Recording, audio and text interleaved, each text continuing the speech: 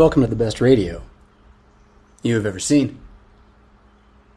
He is risen. You are paid for. That makes you immortal now.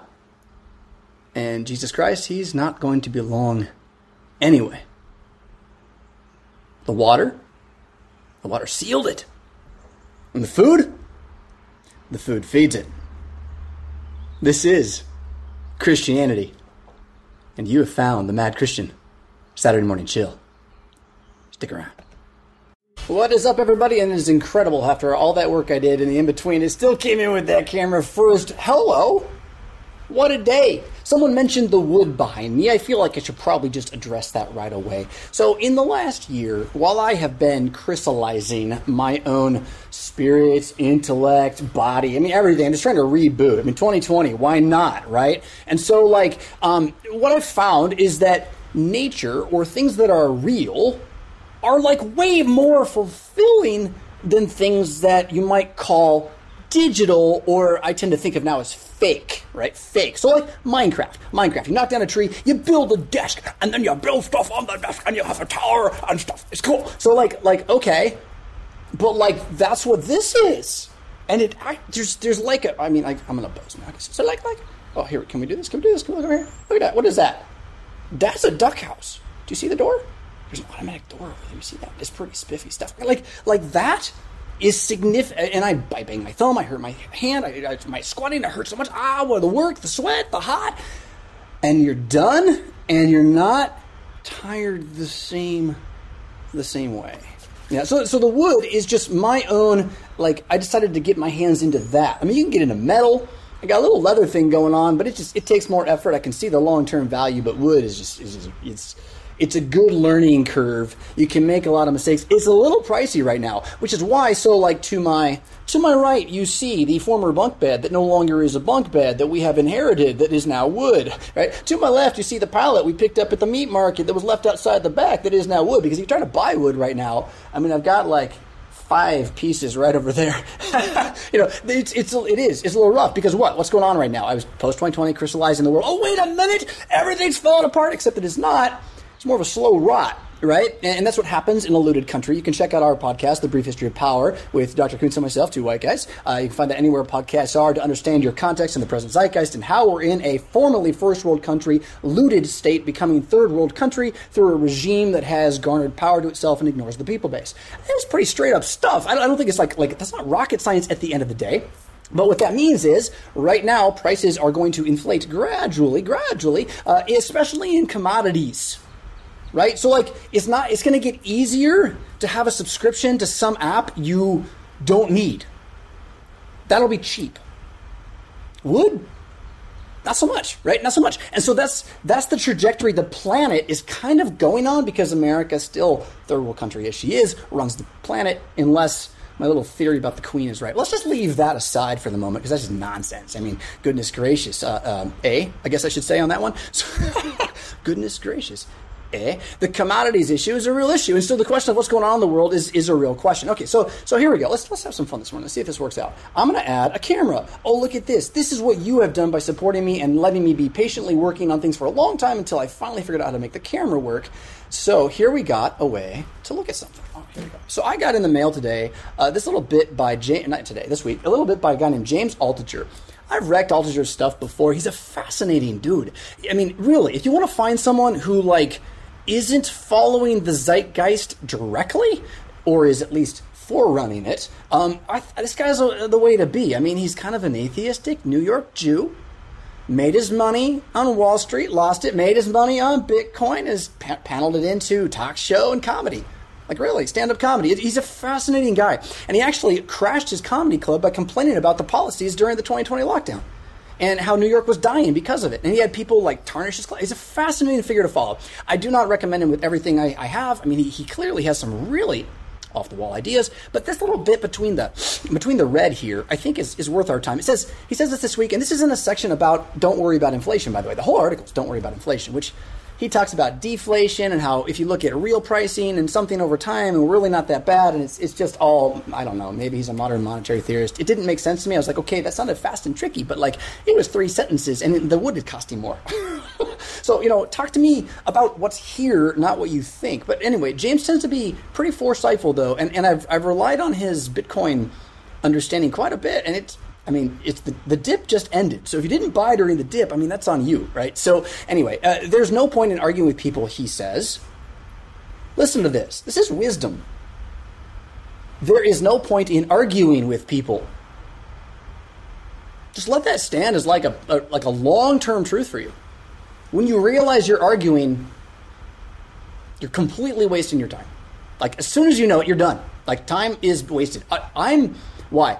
They are not going to say, you're actually right, I'm wrong. Like, that's generally not what happens unless you badger them, and then they don't believe it. Right? So you can win an argument, but then you didn't win. And if the person follows you after that, it just means they're weak.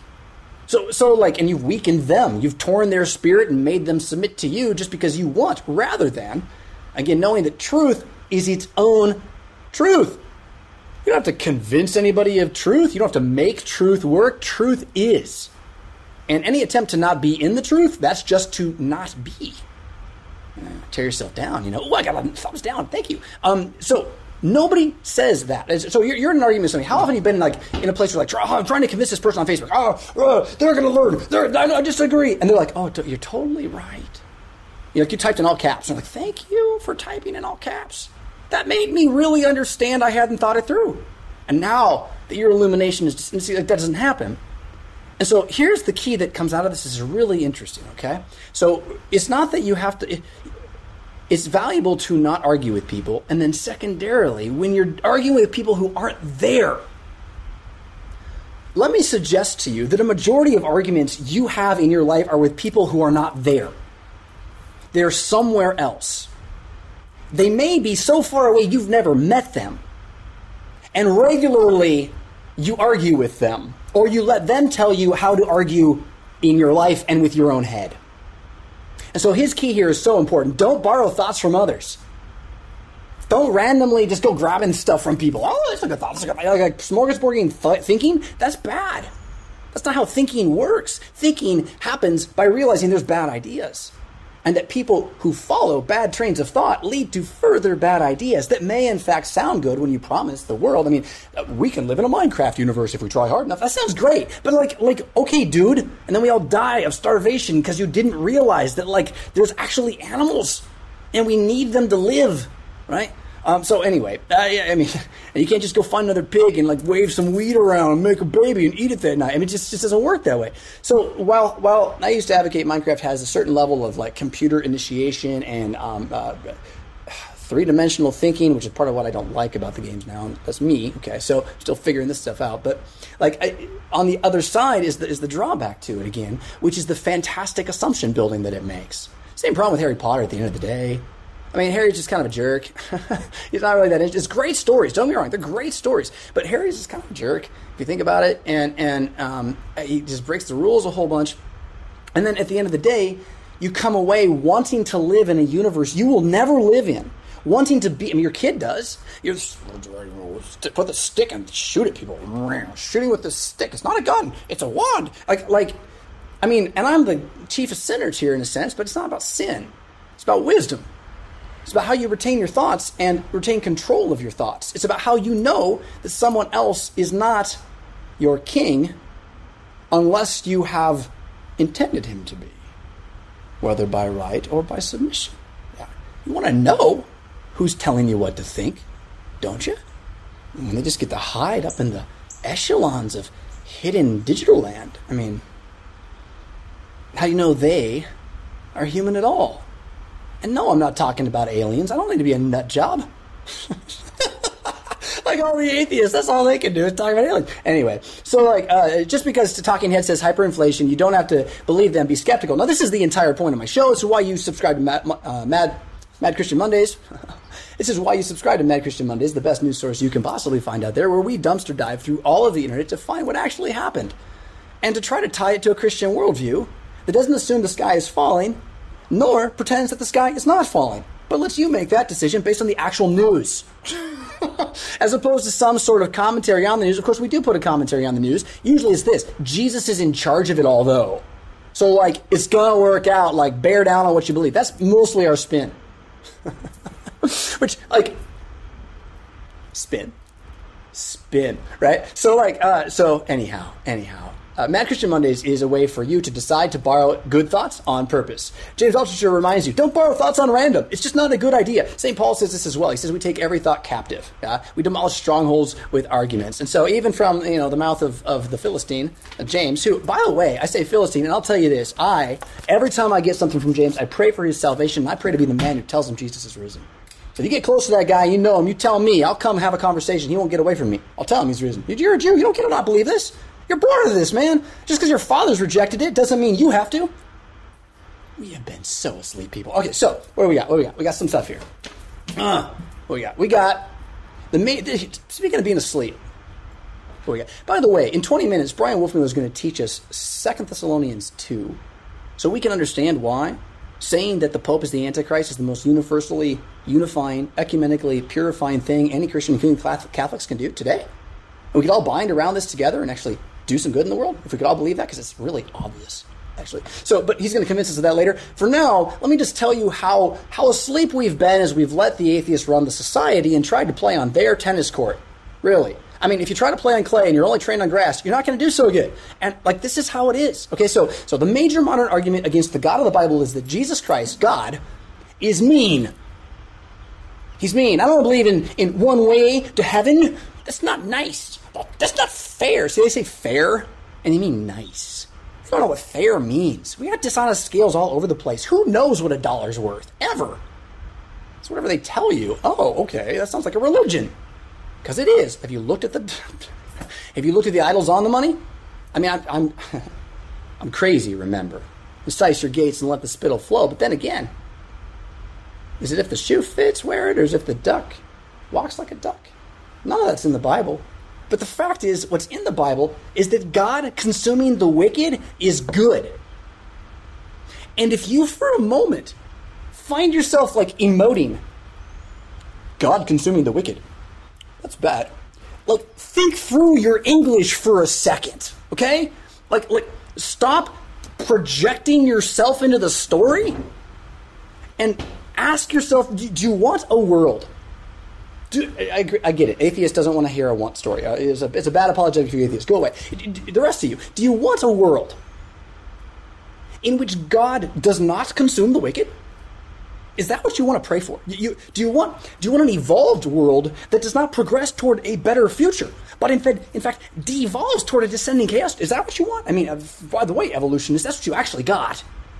You're all talking progress. It's going down, and that's why none of the science works. They'll boast like it does, but it doesn't. You think evolution is devolution. It's variation by destruction. That's what survival of the fittest means. They're breaking the pieces apart, and you're losing valuable information all the way along. Anyhow, that's science.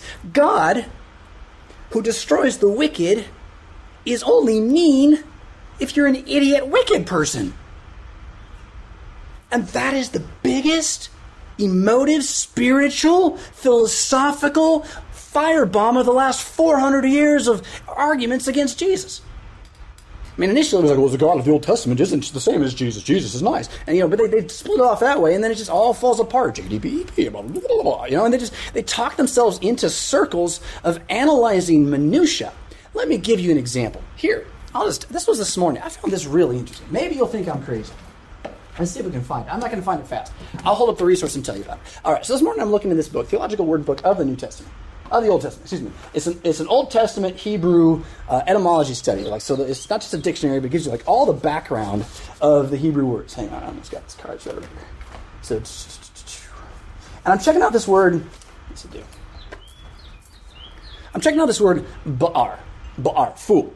I'm actually checking out a lot of words, fool. I'll show this off. It's fun. I like this stuff. It's pretty. But there's this word. There's the word avail. There's the word kasil. There's the word etzail. There's the word sa'af. Oh, then we run into the twisted things. But I'm just trying to learn the words. And especially fool, since I'm diving into Proverbs the rest of my life, I figure I better learn what it really means since we use the word fool in English for 5 different words in the book. And maybe they're not all the same word. And so studying that anyway. So what you find is this really random word that's only used a couple of times. It's one of the least used ones for fool. It's the fool on fire. The ba'ar. This is a man whose passion has so overcome him that he is destroying himself, and he can't see it. Right? So this is tied, interestingly, to the same word, ba'ar, which the book says is a different word that's about the consuming wrath of God that destroys things in order that good may exist in the place. And sacrificially even. Like God is willing to give up these creatures in order to bring good back. That's the kind of fire this is. And then in the middle of these two meanings, that's meaning 1 and meaning 3, there's the meaning like cattle, beasts. Okay?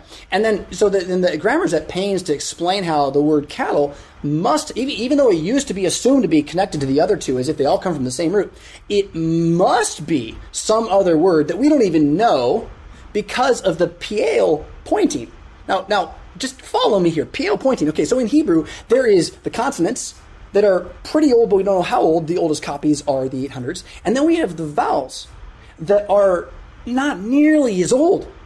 Maybe about as old as the copies, around the 800s, but definitely not like Isaiah, right? And so what happens is you have the transmission of a language with just the consonants, and then orally they can hear the vowels, but over time things do happen. And now again, so now here they have a vowel pointing system developed by Jews after Christ comes in the 800s that they're going to use to make an etymological decision about something that happened thousands of years ago. That's how stuck in their own noses modernism is. Okay, that's my whole point. And then again, so when they say that the God of the Bible is mean because he destroys the wicked, it's time for you to pity the fool. Pity the fool. I see Brian Wolfmuller has come in. It's 9:18. He's not supposed to be on until 9:30. I got more to say, but at the same time, I think what he's going to say is super valuable. So, Brian, I'm going to make sure I boot up you probably get this in just a moment. I'm going to boot up my Skype and give you a ring here. We'll get started early if you don't mind, and we'll go as long as we need to get us through what you have for us this morning. Let's see here. This is going to take me a moment. Why don't we just do this?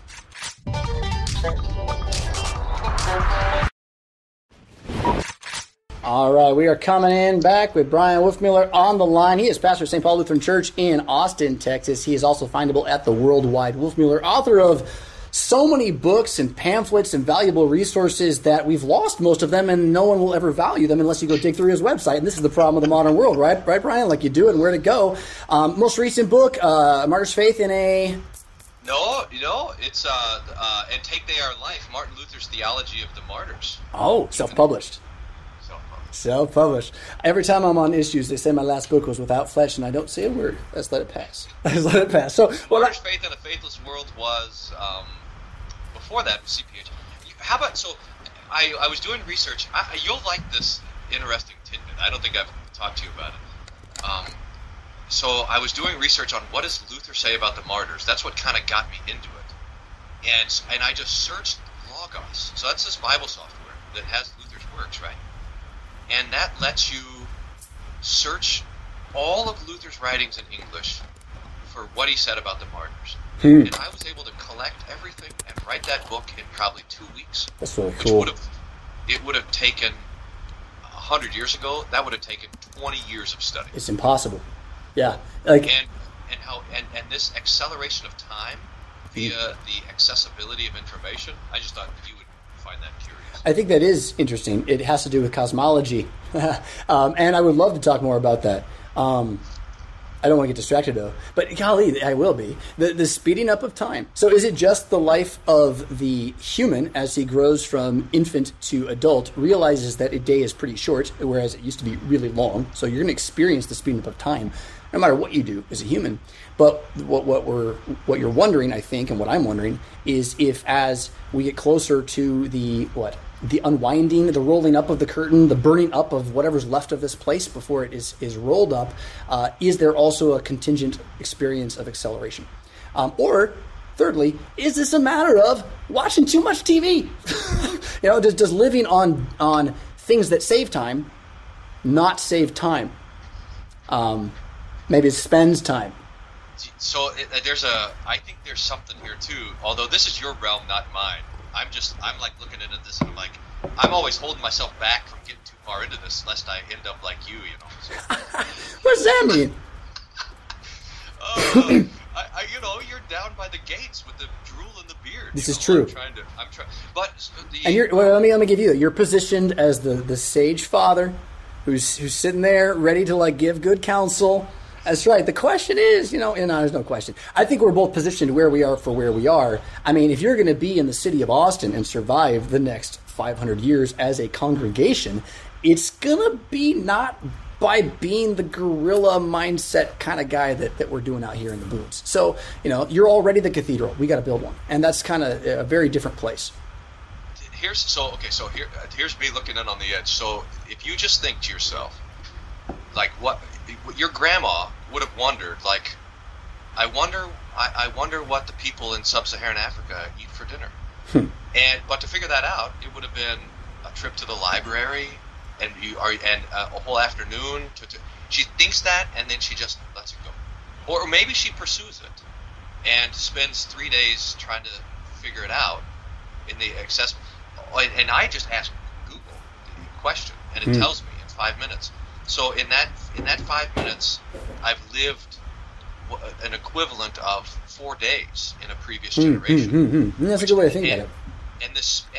But the speed at which knowledge comes then requires more energy. Like when you're walking out in the wind, and the stronger the wind is blowing, the more it makes you tired, right? And I don't wonder if this kind of retreat to the television is a way to waste time so that we can even it out. I think it is, but I think it works the other way. So it's the illusion of rest. It's the illusion of getting away from the information overload to process. But you're just taking in more information, and you're bypassing the frontal lobe while you do it. What are you doing? You're worshiping a god is what I think these days. I don't think that TVs are idols de facto, but I think in America there's no way to go around it now. We treat them like gods. And when the commandment says, you shall sanctify the day of rest, I've really worried about that one a bunch this last year. Worried, anxiety-ized, thought about, prayed about. But like the thing that's most come out of it is that somewhere in there is the idea that when I read the Bible, I'm resting. And that's the only way I ever rest. And so if I'm sitting there every day going to watch TV and saying I'm resting and I've never read the Bible in the week as a Christian, again, I think my point stands. Who's your God? And so then when you find yourself experiencing a lack of time, well, that's what your God is doing. I hate to say it that way. And I don't know. I'm outside this whole thing as an experiment. And the last thing I want to do is be the guy who says, well, you got to be like me. I think that's completely wrong. I think these tools are first article creations.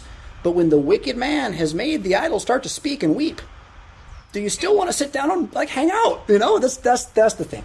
That's the thing. I know what you're saying. Here, let me throw this analogy out there as a pastoral diagnosis. So Carrie has this thing where when there's a name for it, Renaud's.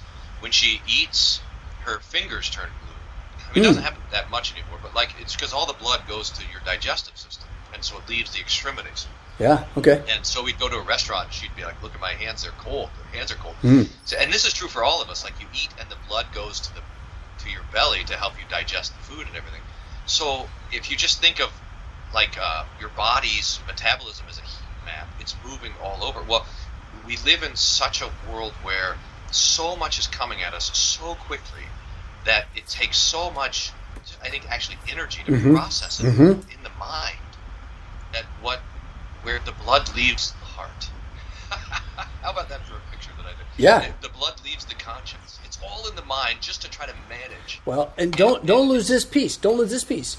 They're finding increasingly in psychology and psychiatry that your gut and your mind are tied to the same system of thought, actually. So when you're thinking and feeling, it's happening in both places. And wouldn't you know the ancients knew this? I mean, they talk about the soul as residing in the spleen, for Pete's sake, right? So they get that this is all tied together. You're right, though. The blood flow and the electrical currents, the meridians of the body, there's 3 of them. And whether you call them meridians, you just realize you've got a nervous system, right? It's electricity. You got a hormonal system, and then you got a blood system, circulatory system. And that these 3 lines, that's what a meridian is, runs through your whole body. It's like, yeah, it is. And that as Christians, honestly, we should be able to start to look at this stuff that all sorts of pagans have been looking at for a long time and see some things they've missed. Which gets us, I said the theology of the body, that's a term brought to us by the Antichrist. Directly. And I thank him for it, because he may have been a Christian Antichrist at the end of the day, although I'll leave that judgment to Jesus. He can make that call. Can you have a Christian Antichrist? And what are we talking about? Well, that's why you're really here this morning, Pastor Wolf Miller. So here's I'm going to pitch it this way for everybody else. That's an amazing transition, by the way. Yes. It's my one skill. It's my one skill. It's the best radio on TV, I tell you. You know, it'd be good if it weren't otherwise. But I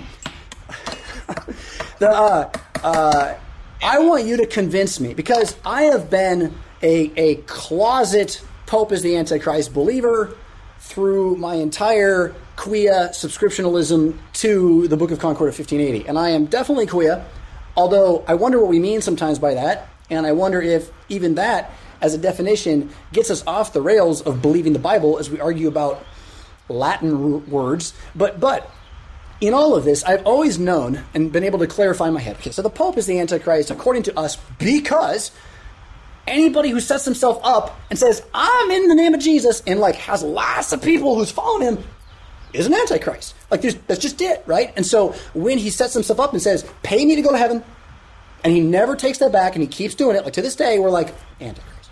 Right? But then the piece that like has shifted a little bit for me is how unifying this is, even if you talk to Roman Catholics. They don't like the word. So don't start with the word Antichrist. But it's if you can convince them that the Antichrist can be a Christian, you kind of can start talking them into it a little bit, I think, maybe. At least that's what I've been talking myself into.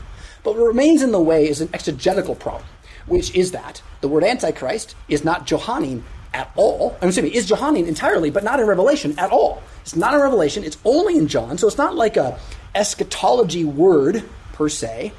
And then it is usually like unanimously equivocated with the man of lawlessness of 2 Thessalonians 2, who is a hapax, can we call it a hapax? A single event passage, which makes it one you want to be careful with, right? It's much better to have a lot of passages that say the exact same thing than one where it's like, that's different. Like you don't want to set up your foundation on that usually, unless you can't not. And that's what I want you to convince us of with that text specifically today. So I'm going to see, while you start talking, if I can bring you and it up on the page at the same time, the 2 Thessalonians text. But you go ahead and start digging in there a little bit. So first, let me just say a word of appreciation for you, Jonathan, in this. You have done this thing where you've said, okay, what are the doctrines I'm ashamed of? And then said, maybe that shame is indication of the devil. And what we should be is proud of those that the devil wants us to be ashamed of. And you did that with closed communion. And you said that closed communion is going to be our chief evangelistic gift. That was real. I had to write that down. It's just it's phenomenal. And now you're doing the same. You're making the same move to Antichrist. So just to acknowledge that move, I think, is right. It was always when I was playing football as a high school kid, and I was on the defensive line, and the rule was whichever way the guy's trying to block you, go the other way. So you fight against. So this is like that spiritual move, because if the devil wants me to be ashamed of that, I'm going to boast of it. Yeah. I like that. Thank you for saying that. And if I may tell a story from my own sporting career, my coach Egbert, who coached soccer, 2nd, 3rd, 4th, 5th grade, he said, Johnny doesn't go where the ball is. Johnny goes where the ball is going to be. So, take it for what it is. Please continue. You teach me where we need to be, because I need to be more clear on this passage, and that's what I know. Okay, so 2 Thessalonians is you're right, it's a very unique passage. So I put together a couple of things and I put a blog post up there. So someone in the chat might want to tag this. If you go to wolfmuller.co/lawless, I put the 2 references in the Book of Concord that refer to this text and the Antichrist and Bingham. And then I put 6 pages from a PDF commentary on the Greek New Testament from 1867 or something by Christopher Wordsworth, who was William Wordsworth's nephew. He was an Anglican Bible. He lived out in the woods and wrote Bibles, and then they made him a bishop or something. And he lays out this argument pretty clear. And the nice thing about Christopher Wordsworth commentary is he does it from the fathers. And so we can see what it is. Now, he says, okay, so Paul gives this prophecy. I can't see what you're looking at, so I don't know. Oh, okay. I have 2 Thessalonians open, just straight up. 2 Thessalonians 2. So you tell me what verse you want to start at, and we'll be there. Well, I'll just start at verse 1. Yep, that's where we're at. Now, brethren, concerning the coming of our Lord Jesus Christ, that are gathered together to him, we ask you not to be soon shaken in mind or troubled, either by spirit or by word or by letter, as if from us, as though the day of Christ had come. Let no one deceive you by any means, for that day will not come unless the falling away comes first, and the man of sin is revealed, the son of perdition, who opposes and exalts himself above all that is called God, or that is worshipped, so that he sits as God in the temple of God, showing himself that he is God. So in Thessalonica, remember, this is probably the second letter that Paul wrote. He's probably writing it from Corinth. We're at the midpoint of the second missionary journey. Paul's been through Philippi. He's come down through Berea, Thessalonica. He was kicked out of Thessalonica because they accused him of being against Caesar. That's going to come back in the argument. So he goes down to Athens by himself for a couple of days. There's 2 people converted. Then he goes over to Corinth. The other apostles or disciples, Paul, the other fellow workers with Paul, catch up to him in Corinth, and they tell him that, hey, the Thessalonians were. So he writes a letter to Thessalonica, back and forth, the second letter. Hey, Brian. Oh. I can't hear you. That's because I turned my mic off. I think you're working through a different mic than your good mic, though. We got comments in the side saying you might be on a different mic. So you want to check that. You're doing great. Otherwise, I'm just listening and learning. Okay, so let me try that. Does that sound any better? Oh, yes, it does. You better believe it. Man, you sound like you could sing some soul right now. Like go deep and go like, baby. I would start the Saturday morning chill at 6 o'clock, and then it'd be the ready to go radio. There you go. So you gave us some context. Second missionary journey, he's writing these letters back and forth, and it comes to him that they think that the day of the Lord has come on. And Paul writes, and he says, no, the day of the Lord has not come. Remember what I told you, that before the day of the Lord comes, there has to be this, and this is the thing that is in verse 3, the falling away comes first. So Paul says, and he goes on in the whole thing, but this is he says the falling away comes first, and the falling away has not come yet. That which he who restrains is not let. Oh, so let's go a little bit further. He says, you know that. Do you not remember verse 5? Do you not remember that when I was still with you, I told you these things, and now you know what is restraining, that he may be revealed in his own time. For the mystery of lawlessness is already at work, and he who now restrains will do so until he is taken out of the way. And then the lawless one will be revealed, whom the Lord will consume with the breath of his mouth and destroy with the brightness of his coming. The coming of the lawless one is according to the working of Satan with all power and signs and lying wonders, with all unrighteous deception among those who perish, because they did not receive the love of the truth. Oof, that's a key thing. The love of the truth. They might be saved. Okay, so Paul says, remember what I told you. There's one who's restraining, and while he's restraining, the lawless one will not be revealed. But when the falling away comes, when the restraining one is finished restraining, then this lawless one will be revealed. So Wordsworth is going to ask a question. He's going to say, well, what was the restraining power? And then, number 2, is the restraining power still in place? And then, if so, has the lawless one been revealed, and who is it? Yeah, and that seems to me to be the key question, is what is the restraining power? Sadly, I've had to dance around a bunch on sound issues here. You're doing fine, and I'm sure everyone else is following you, but I've had some trouble with it, just because I got our sound going. Mine was bad probably for the whole show, or somehow it jumped around, but we should be all right again. So, okay. Yeah, so the key then is, there is this man of lawlessness who is hidden, who the Thessalonians know about, who God restrains, who they know will be revealed, and then it's kind of dropped there. And so your question is, or my question is, did they see it happen? That would seem to be the normal thing you would get out of a prophecy written to you with a sign, right? Or is it, as I think most people take this, a prescription for just before the rapture? Mm-hmm. Mm-hmm. So the power that restrains is going to be the key here, and most people interpret that power that restrains as the Holy Spirit. There's a question, though, to that, because you say, why doesn't Paul just say the Holy Spirit restrains? Why does he say, remember what I told you? Remember what I said when I was there. I'm not going to write it down. You guys just got to remember what I preached. Yeah, that's odd, isn't it? That's weird. This has led a ton of the early church fathers to conclude that the restraining power was the Holy Roman Empire. And the reason why Paul doesn't write it down is because this is what he got in trouble for in Thessalonica. He's saying that the Holy Roman Empire is holding back the revelation of the lawless one. And when the Roman Empire falls, he'll be revealed. Now, in other words, Paul knows that the Holy Roman Empire will only last for a little while. While the empire stands, it's holding back the revelation of this lawless one. But he doesn't want to write that down because then they've got him in writing that you're saying that the empire is going to stand. Rome is eternal, and Paul's saying, no, Rome is very temporal. Yeah, but I think maybe I'm catching it in words here that you don't mean to say, and I kind of hope so, I think. We're really talking about the Roman Empire, and that the rise of the Antichrist is the Holy Roman Empire, right? Exactly. So, yeah, the claim that Rome goes on as an empire as Christianity. Precisely. That's precisely it. That's quite a thing.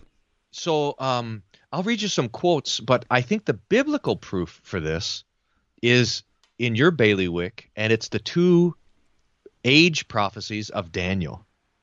Remember how Daniel has these prophecies of these ages. You're talking about the statue and the beasts. Yep. And so you have the 4 ages, which are you have first the Syrians, and then the Babylonians, and then the Greeks, right? And then the Romans. That's the 4th age. And then it's over. That's as far. And so these 4 great age prophecies extend through the Holy Roman Empire.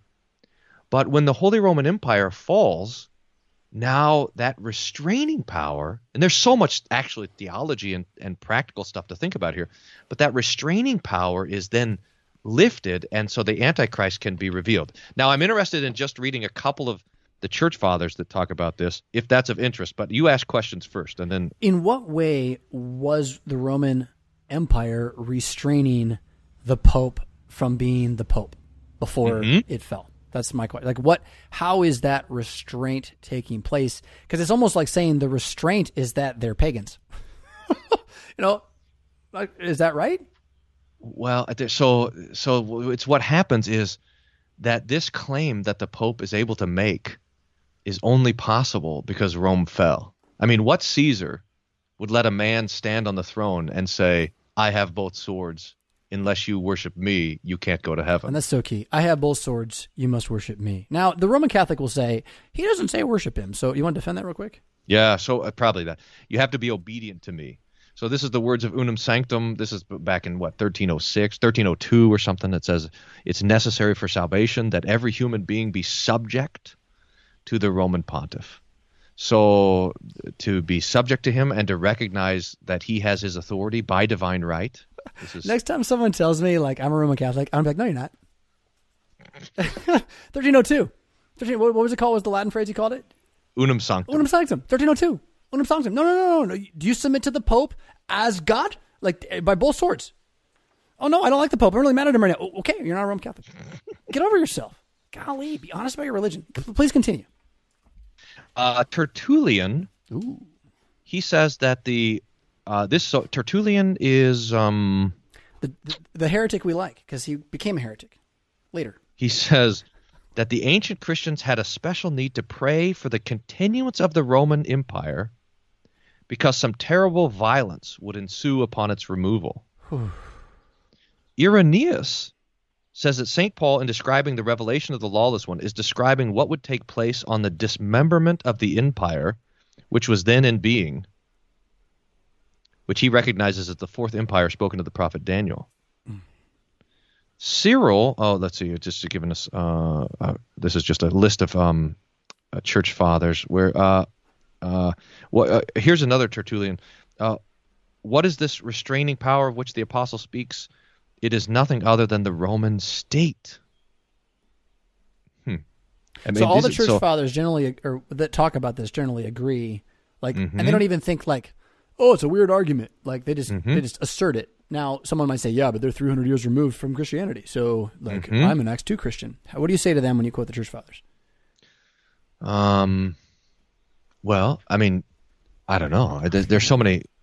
I don't. Which way do you want to go with that? I mean, we always, of course, the scriptures stand above the church fathers, and the church fathers can get this wrong, and there are certainly church fathers who would have got this wrong. In fact, all these guys thought that the lawlessness would be one individual, a singular person, but they're looking at it from the other side.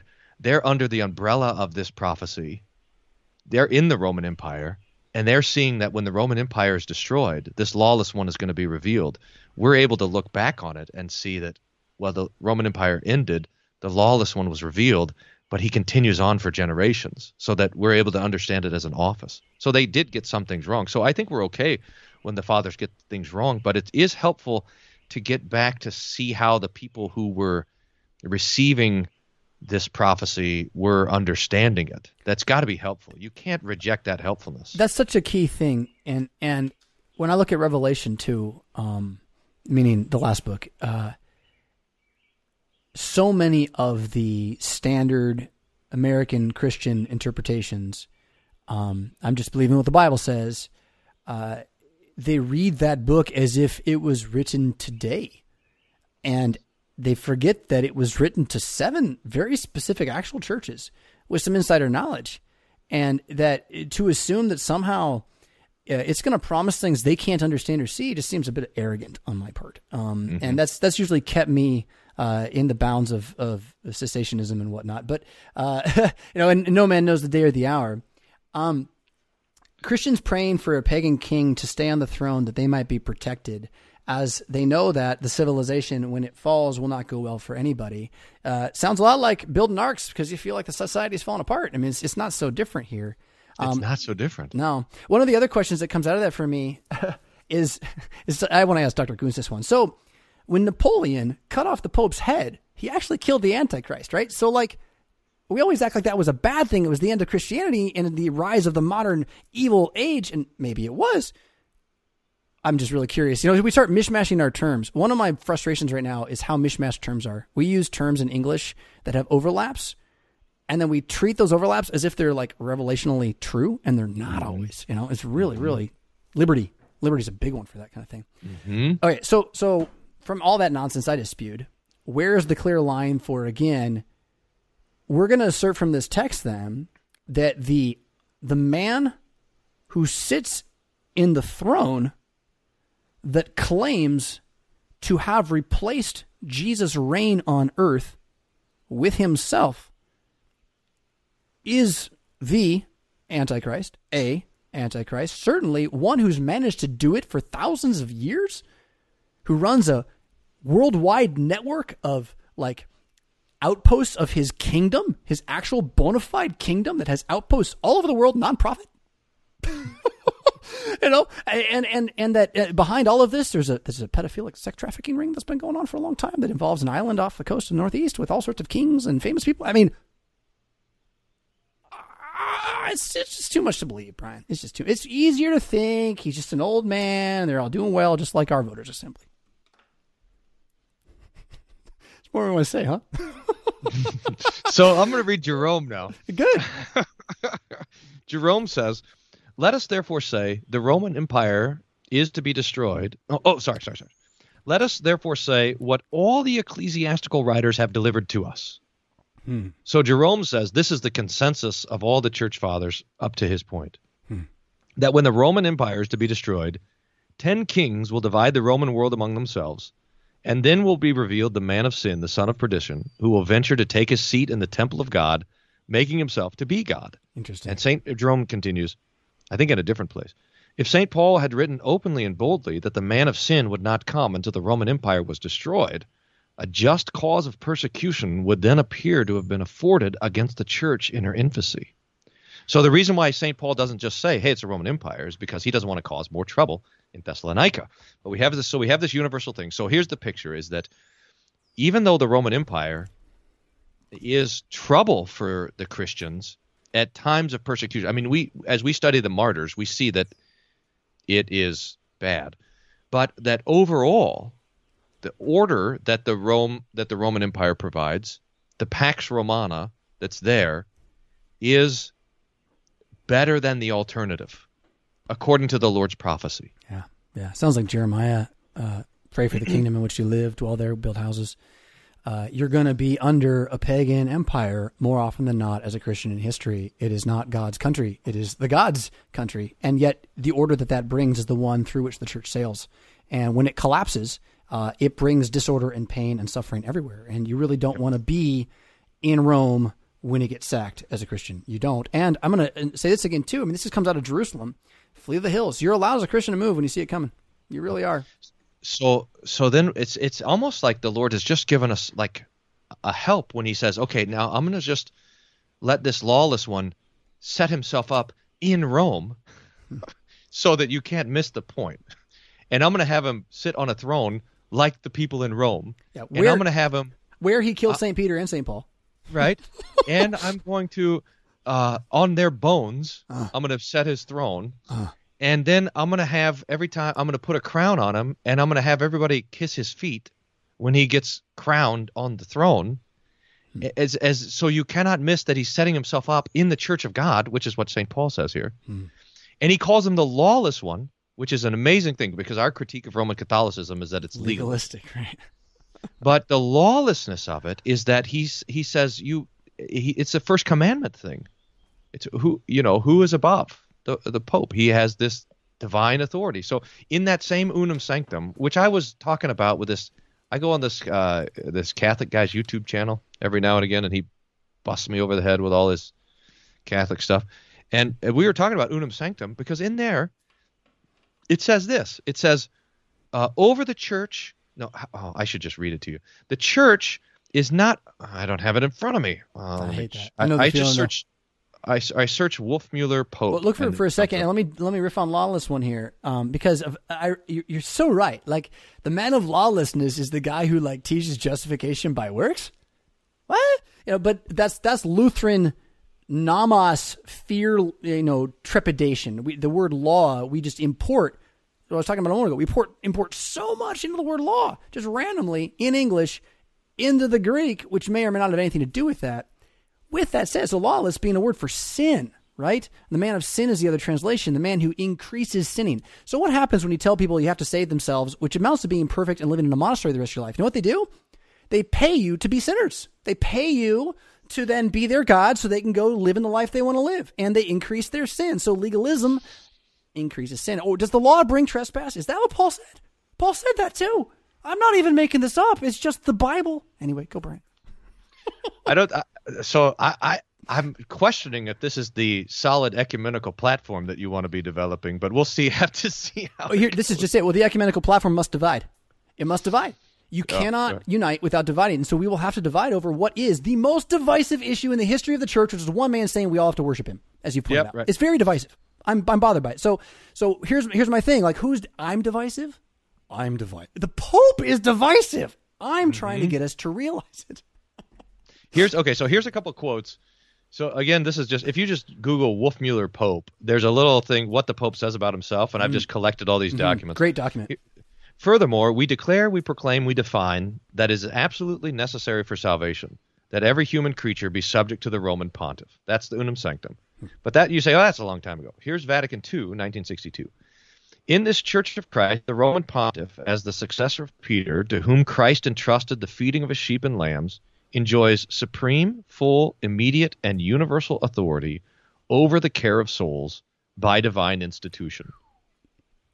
Sounds like it hasn't changed much. I'm kind of double down on it. That's the second paragraph in the preface of Vatican II. Now, here's my favorite part. Are you ready for this? This will be so. This is I'm looking at Unum Sanctum, right in the guts of it. It says, "Therefore, of the one and only Church, there is one body and one head, not two heads like a monster. That is, Christ and the vicar of Christ, Peter, and the successor of Peter. Since the Lord speaking to Peter himself said, 'Feed my sheep.'" So it says the church is not a two-headed monster. The church has one head, Jesus and Peter. So now, okay. So either number one, that's really bad math, It's great. or Peter is Jesus, which is exactly what the man of lawlessness does. He sets himself in the place of God, in the temple of God. I mean, that the Pope claims to be the vicar of Christ on earth, The only and to logic, have universal, unquestioned authority to rule in the church is precisely what Paul promised there. the only logic that makes that math make sense, that there is only one head, Jesus and Peter, is to say that Peter is the one head, and Jesus you can't get to. That's what they're saying. And once you've said that, again, it's the writing's on the wall. I'm divisive. The writing's on the wall, right? And so if we're as Lutherans going to think, people are going to think we're divisive if we say the Pope's the Antichrist, and then we can't play at their parties anymore, and we won't ever be able to have fun like we used to. Like this is why we're here. If we can't tell the rest of the world what's going on in Rome and how it's burying the gospel of Jesus being risen for the free justification of your sins, like if we can't do that, what are we doing? And so this is where, again, my shame has become my glory, and I'm ashamed that I was ashamed. Mm-hmm. No, that's right. There's I mean, it's sad, but so this document, what the Pope says about himself, this comes up in Bible class where people say, Pastor, is this true the Pope's the Antichrist? We Lutherans say the Pope's the Antichrist. That seems really mean. I don't want to. And I'm like, okay, well, just read what the Pope says about himself. And they read the document. They're like, this is Antichrist. So, yeah, okay.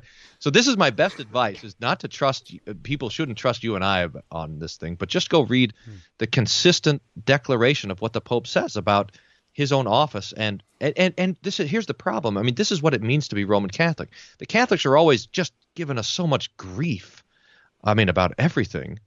But about how Luther divided the church into 1,000 different, tens, thousands of different denominations.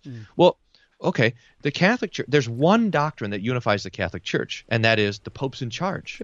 That's it. That's what it's divided nothing the church to do into with thousands. Jesus. That's what divided the church into thousands. It divided the East and West before it divided us too. And that argument makes me angry. They are so two-faced when they make that argument. The division factor, the reason there are thousands of denominations is the Pope. That's the reason. Pity sakes. Continue. Yeah, it's crazy. And there's more theological diversity amongst the Roman Catholics than there is even in the Protestants. I mean, there's some crazy nonsense happening. Doing better, frankly. I'd rather be a Pentecostal Roman Catholic than a Pentecostal or a regular Roman Catholic. I'll say that. They're closer. One time I saw this. This is weird. I saw this group of Pentecostal Roman Catholics from Italy getting rebaptized in the Jordan River. How about that? Weird. All right, I want to read you another line from Unum Sanctum, since it's open here and you like this sort of stuff. I like dividing the church. It's my job or something. Mm-hmm, Oh, wait. We are informed by the texts of the Gospels that in this church and in its power are two swords, namely the spiritual and the temporal. For when the apostle says, this is Peter, when the apostle says, behold, here are two swords, Luke 22. That is to say, in the church, since the apostles were speaking, the Lord did not reply that there were too many, but that was sufficient. So remember when they're going out to the garden after the Lord's Supper, What are they and smoking? Jesus said, I wanna and know. Peter says, "Here's two swords," and Jesus says, "That's enough." The Unum Sanctum says, "Well, obviously that means the Pope has all authority in heaven and on earth." Right. Why not? I mean, it totally would apply. Like that had to be what they thought at the moment, and that's why they ran, probably. Oh boy, The two swords thing is really interesting, though. In the text, I always have wondered about that. Like Jesus says, like, get a sword, but he doesn't mean it, sort of. But then he does, and then like I referenced that through Psalm 149 a lot recently. When I say reference, I'm pondering these in the same time period, right? So grab two swords, a two-edged sword in their hands. The Pope is grabbing some language there and applying it to himself. It may, in fact, be language that does belong to the church. I mean, I don't know that it doesn't belong to the church. It's that you would have one man say that from this church, meaning local, and this chair in my body, that's the only place you get to go to Jesus. Wow. Again, to say that that's wrong, I think it's a very unifying thing. You're right. That's right. Yeah. I mean, I think Jesus told Peter to get the sword so he could tell him in the garden to put it away. That's awesome. That's great. I mean, Bring your sword with you. And then he cuts off the ear, and then whoosh, put it away. Yeah. You live by the sword, you die by the sword. Yeah. So. Yeah. So 10 toes on the statue. Was that Tertullian or was it Jerome? It was one of the guys you read. Jerome. That's pretty common to make that play. This is going back to the statue in Daniel that shatters, and the legs were of iron and the feet were of iron mixed with clay, and so the legs are like Rome in its heyday, and the feet are that splintering. Now, I've always kind of seen this not as 10 kings literally at that time, although that might be interesting to see if you could figure out who they were. And kings being different things, princes and whatnot, in history. But the way I've seen that is that the complete ongoing reciprocation of this final empire will have many heads.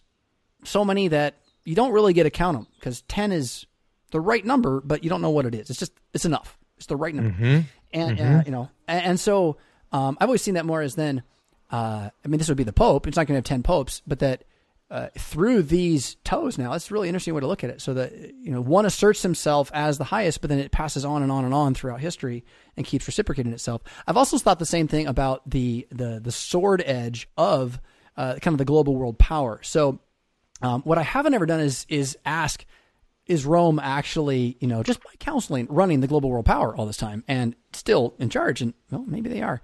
Dalai Lama's kind of involved too, and a bunch of weird stuff. Go ahead. I don't know anything about that, except for, but maybe that's the point. I mean, the toes are always hidden, and there's so many of them. Mm-hmm. And so, maybe we're just living in the days of toes. That's exactly it. So it's the typology of toes. Yeah. So that from that point on, what we see is global world powers that reflect the Roman attempt just to have a world power. And I think Britannia is a great, great picture of this. And it's in its peak. And it's still, I think, in some ways is what we are.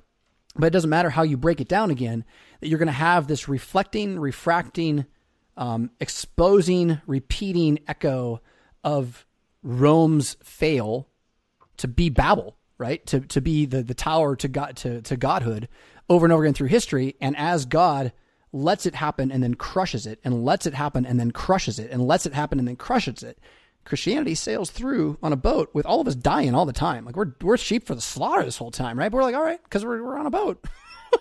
We're going somewhere else. And that part of this 10-toed empire thing and understanding why would Paul tell us this? We're not supposed to know this. We're supposed to know that there's a global world empire run by an anti-Christian figure who says he's Christ and teaches falsehood. And whether it's like you in Rome community today, you're now going to hell. That's not the idea. But you are being tied to a very evil spiritual zeitgeist that over the course of history is not Christianity. It's stealing it, right? And so for us to be excommunicated from it now and shouting that, I think it's fair. I think it's a fair thing to say. And I think that the more that we're empowered to not be ashamed of it, at least, golly, not act like we're somehow having to apologize for being mean. You could say, look, we're not. When we say the Pope's the Antichrist, we're being nice because it says that he sets himself up in the temple of God. And so we're saying that the Catholic Church has something to do with the church. In fact, this is something that, so small called, this is a big piece for me. And I've said this other places, you may not hear this one yet though. Like, so that move, for the Pope to be the Antichrist, he has to be in the church. So that means that we have to acknowledge that from a purely visible point of view, the only true visible church on earth is still Rome in terms of its dominant control of the agenda. It still sets the agenda for us. We're still arguing against it. And that's okay because it is the church. So then when are Lutherans going to figure out that we're not supposed to start new ones? We're supposed to take that one back somehow. That's the piece that really got me, Brian. Like we're sitting on our haunches like we're just supposed to set up shop. I don't know what the right way to go about this is. Prayer. It is interesting that the Lutherans that the church in Rome abandoned them. They excommunicated Luther. They said that his books were illegal, his doctrine was illegal, his life was forfeit. Anyone who followed him, they called them Lutherans in order to cut them off from the church, from the visible church. They refused to send pastors. They refused to ordain. So the Lutherans then had to sort of go into survival mode. and say, well, what are we going to do now? In statu confessionis. You're right. Which means you're not settled. Mm-hmm. And we've been in that sort of, just thinking through this here out loud, we've been in that sort of state for a while now. Interesting to use the word state. Keep going.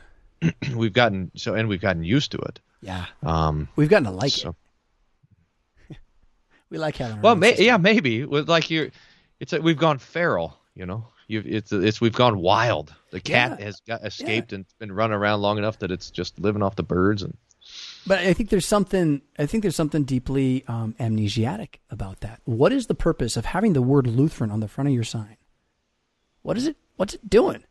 If it's not reforming the Catholic Church. If we're going to save the word, if we're going to save Luther, it can't be without continuing to believe we can reform the Catholic Church. We just need a longer game than like this week. Yeah, that's right. That's right. And I think this is starting. You know, I was looking on YouTube. This is an amazing thing for just a Lutheran Catholic debate. It seems like that should be the debate. If anybody's going to have a debate, that should be it. But it's just there's just not that many. Jordan Cooper a couple of weeks ago. There's hardly any of those videos. There's no debates. We're all talking past Jordan Cooper was talking about some guy on the Pints with Aquinas a few weeks ago, and I thought, no, that's just good. I mean, it's starting. That conversation is starting to happen. It's just dangerous for the Catholics. I mean, when you start talking about Lutheran stuff, they start flailing around. I mean, they really get excited, and not without reason, I don't think, because, well, there's so many. I mean, there's just a lot there. So there's so many different ones. So it's really, I mean, lump summing the Catholics is impossible. And that they would try to make us like argue against them as if they're unified is really unfair again. I've met Roman Catholics and Roman Catholics and Roman Catholics, and the number that actually believe, American Roman Catholics that I've met that believe the Pope is like right on, and is I don't know if I have. Were they like one? No. The most Catholic man I have ever met. This is around Aaron Wolf's funeral time. Okay, so the company that was working with Aaron Wolf, one of the most Catholic men I ever met, believes this is a false Pope, and they wrongly removed Benedict. Or not, yeah, Benedict. And so, like, the most Catholic man there is said that the Pope is the Antichrist. Right. It is a weird thing that, you know, because I thought about this a lot, and I don't know what to. Let me just toss this observation out there. Is that when Luther was writing the Large Catechism? Let me take two steps back. Let me take a running start at this. Luther's understanding of the three estates, that the world as ordered by God as state and family and church, is most clearly articulated in the third part of his Great Confession concerning Christ and his supper. And in that third part of the Great Confession, Luther's basically giving his own Augsburg Confession. Like, here's my theological statement. It's his theological last will and testament. And he even sets it up by saying, when I die, people are going to come and say, Luther didn't go far enough, he's too Catholic. No, I've shaken every leaf of the tree. Yeah, I've thought this through. I know where I'm standing. Don't you dare say that about me. And so he articulates the three estates, and it's in the second article. Now here, this should surprise you. It surprised me. It's when Luther is talking about Jesus as the Redeemer that he talks about the three estates. Now, how does he get there? Here's the logic. Jesus is the Savior, which means that we cannot save ourselves, which means that all attempts at self-salvation are wrong, including the monastery. Now, the whole medieval society was built on the monastery, is built around the monastery. So in the Middle Ages, you had the idea of there's those who pray, and then those who work, and those who rule, or those who fight. They're in these silos. But when the monastery collapses, so does the whole structure of medieval society. And then Luther sees the foundation that God had built, which was the three estates. And it was not three silos, but it was a house with three walls, that all of us are living in the state and in the church and in the family. We're meant for all three, not for just one. So that Luther articulates the three estates in the ruins of the collapsed monastery. Okay? So this understanding of the world as ordered by God and his rule comes as the gospel destroys the false building that was there. Correct. So then when the monastery leaves, the Augustinians left Wittenberg. The Pope pulled out of Wittenberg. Now the question is, how do you rebuild society? And so Luther writes the large catechism and spends most of his time with the Ten Commandments because he's trying to articulate what the world actually looks like when it's ordered by the Ten Commandments. Mm-hmm. Yeah. And he's doing that against the Pope. Okay, so point one. Point two is whenever we want to talk about the ordered world, the only friends we have are the papists. Natural law, that's right, man. Whenever we want to say, hey, you shouldn't kill the babies, we're like, anybody else agree with that? Confucius is technically on our side if we go back deep enough and apply his principles honestly. But continue. Yeah, so it is. We find ourselves in a somewhat continually disorienting state. Is that when we see Luther arguing for God's ordering of the thing, he's arguing against Rome, but things are so weird in the world today that if we want to find someone who says, I think a marriage should be like a man and a woman. It's like, psycho. Anybody else agree with us? And it's like the only people you find are They're crazy. That might make a baby or something. Don't do that. You'll get in trouble. Goodness. So 3 estates. I am continuing to decide that I hate Plato. The reason I hate Plato is because Christians think that we need Plato to survive, and we consider the fall of Platonic republics equivalent with the fall of the church, and we continually mix and mash these things. That's what's going on right now. Is we have a Platonic republic. Didn't work. It's impossible. And kingdoms are in fact what God made. I'm not saying kingdoms work so great. It's just what God made. But I'm kind of done letting Plato's words, meaning individual terms, tell me how to think about the Bible. So the 3 estates is a great example of this. I've been running around this one because the word state, it's not really a biblical idea in any way. Anyway. So how do we talk about these estates without that? And here's what I came up with. I think you'll like this. I don't know how it's not a label. But this is what we mean. That a father walks the way from the home to the altar and then to the gate and then home again. That is, the father walks the way from the economy to the place of philosophy and then to the place of theology. Again, the altar is the place of philosophy, the love of words. The gate's the place of theology. Who's your God? And then he walks back home again to the economy. Those are biblical words. Something tells me if we just kind of think that way, it's better. This is so something. I mean, I would have put Wow, this is. I did that first. I had it backwards, and I flipped it. I went, wait a minute, though. Where do I need men to love words? Right. At the altar. Where do I need them to love their God? At the gate. Right. So I mean, yeah, I got to press on that. I have somewhere a smart note. Start with home, altar, gate. Stick with home, altar, gate to start. Yeah. I think you had altar. You had hearth. Mm-hmm. Hearth, altar, gate. Yeah, there's good.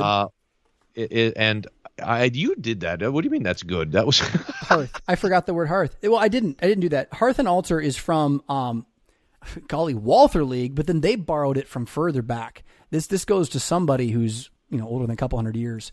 And then adding gate to it, if I did that, then that was a stroke of inspiration. So gate is in the Old Testament. In the New Testament, it's the courthouse is in the city center. Yeah, the public square, the market, and in some ways the synagogue too. I think gate is. Speaking of which, when do we stop going to synagogue? Why do we stop doing that? Shouldn't we just go to synagogue and listen, and then when they let us talk? It's not the same idea. Why don't Lutherans go to Catholic Mass all week long? Today and is Saturday. If all our Lutherans, if we went to Catholic Mass at 8 a.m. all week long and then asked the priest questions, we'd waste all his time. He'd have nothing. They'd have to pay another guy. We start depleting their resources. That's like the plan of whenever the Mormons advertise a free Book of Mormon at the Super Bowl, everyone should order 5 of them. Right, and then burn them all. Right? Goodness. So what's the unless the Lord guards the city, those who watch labor in vain. That's one of the most beautiful places where Luther articulates the 3 estates, and he calls them then the home and the city and the church. Yeah. So instead of thinking of state as these sort of great mega states that we have now, right, it's the city. That's the state where we are, right, where we're called and where we're placed. The king is a man who has a hearth from which a table is fed. Period. That's a king, right? A priest is a man who prays at an altar. And, well, again, I guess a prophet would be a man who speaks in the gate if you're a Christian. I don't know how to put that, but the idea, again, is that Christians own all of this. And I think finding biblical terminology will help us own it because we'll find it in the Bible more rather than have to do like philosophy over here and then Bible over here. Mm-hmm. But owning it is the most important thing. Mm-hmm. And you would make it your own in your language, right? And then begin to apply this reality that you are a member of the state, meaning your neighborhood first. And what you've done lately. Have you been there? Do you know them? Right? Those kinds of things are, I mean, for Americans, those are repentance questions. Those aren't like, have you thought about it? You should try. It's like, dude, repent. Yeah. Hands in the air. It's hard. Well, and we got to do our podcast with the garage open so That's people right. can walk by. That's right. Well, I mean, okay, so I needed a shop, right? I needed a workshop. And like, I don't know if I told you this. So where I've been in this house we bought by the lake, which is beautiful and just right near the church, very fortunate. There's like a great room. And the great room's kind of in the split level basement. And there's a big stone hearth there. And so I've been set up down in there, and I had like couch, and I had a library, and I had all my stuff. But hey, it was my room more than anybody else's room. I tried to share it, but it wasn't getting used much. Now, the hearth isn't built in the best place, so that's a problem. But I decided, though, that like having a great room that only I use isn't great. And so we've like repurposed that whole room into there's 5 desks. Each of my kids has a desk and then a couch, and the library is still all down there. And so it's really kind of a cool spot for them to have their space. And I don't want to say I got put in the garage. I grabbed the garage with both hands, and I have been gradually teaching myself to be a handyman.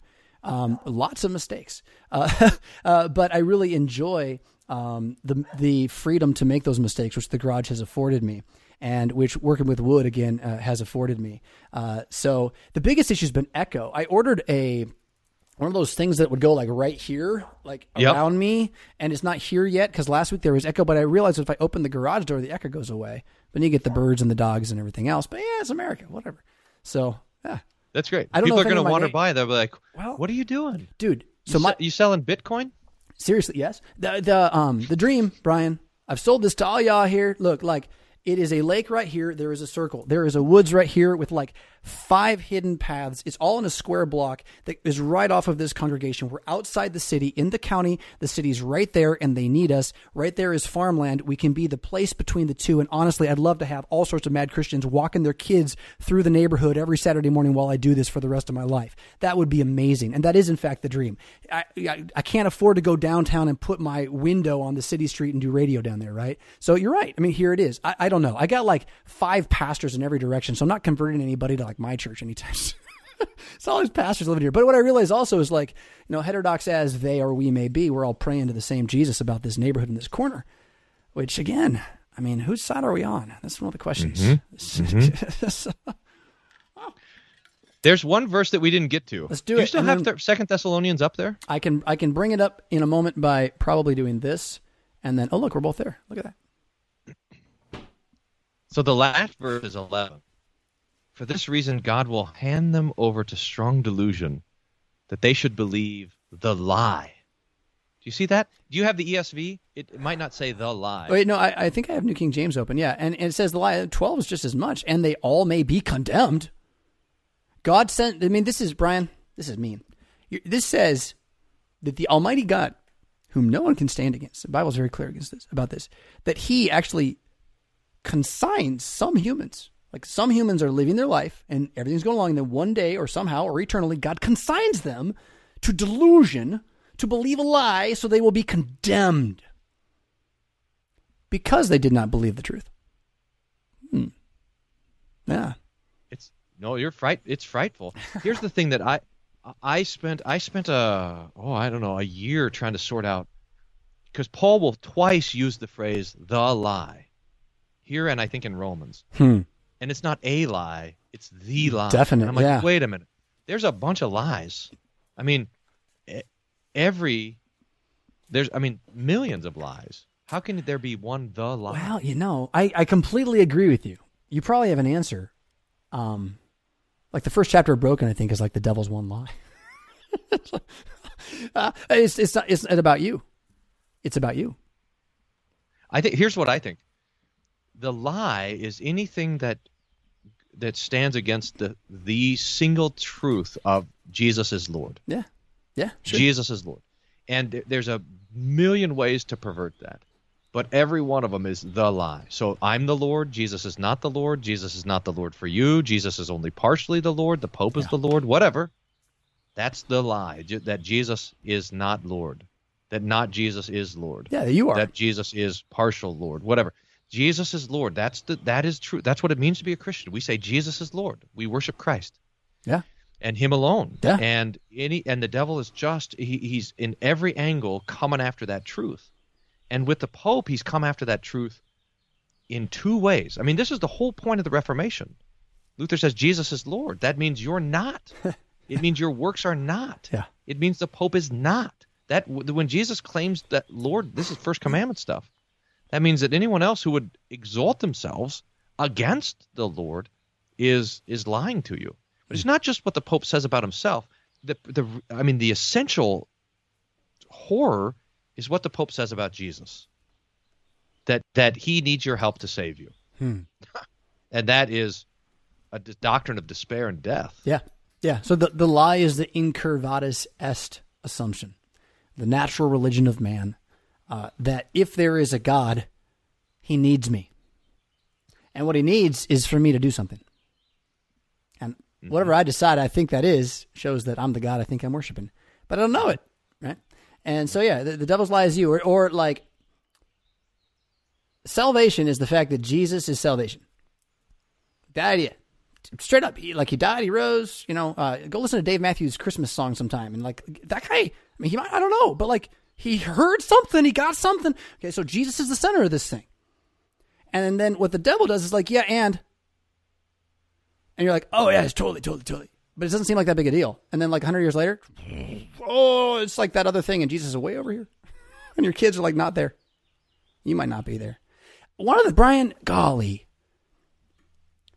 I turned 43. Half my life left, give or take, unless God takes me sooner, which he might, and I'll welcome it at this point. Falling away. There's something healthy about being afraid you might. There's something healthy about knowing you won't. Right? And you kind of got to have both of those things happening. Does that sound right to you? Yes. There's a rhythm to law and gospel, which I'm just starting to get on. Luther teaches us in the Catechism, when we wake up in the morning, let all my doings in life please me. So please thee. So that, like St. Paul says, we fear the Lord. We make it our aim to please him. We wake up thinking that we need to earn our salvation.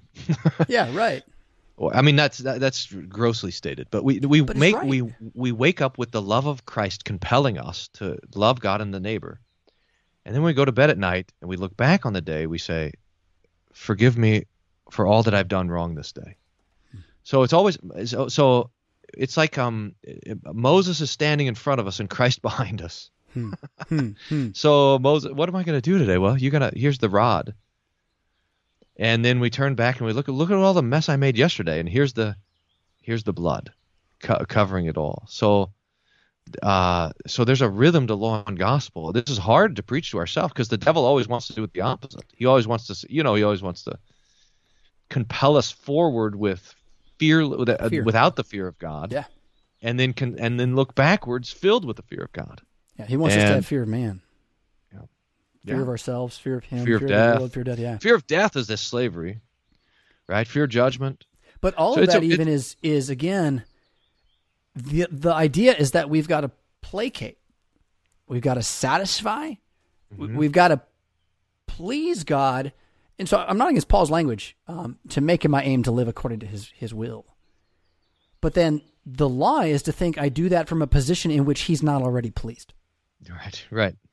The fact is, God is tremendously pleased with me in the midst of all of my sin, the moment that I wake up every day, And the thing he wants me most to do is to remember that I'm an adopted immortal son of God so that I can stop living from my flesh naturally and start applying his word to the experiences I have, which frankly, and this is my complex, they don't line up with reality.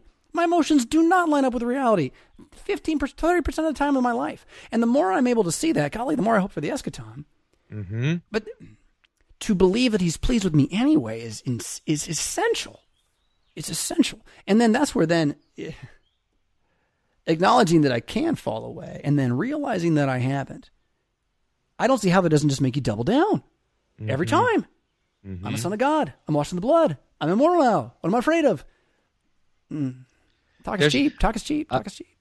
I was in Luther's Magnificat commentary. Ooh, that's good. And he says that the gospel does two things depending on where you are. If you have much, it makes you afraid. And if you have little, it makes you confident. So and I think he means the preaching of the gospel, so preaching along gospel. But if you have much, like the more you have, the more people you have listening to you on YouTube, the more afraid you get. Yeah, the more children you have, the more afraid you get. The more people you have listening to you preach, the more fear of God there is in you. The less you have, the more money you have. Yeah. So that as the Lord, if He gives you, as you start to have, negative money and then zero money and then more and more and more. So the more you have, the more afraid you are, because the less you be lifted up with pride. The less you have, the less health you have, the less life you have left to live.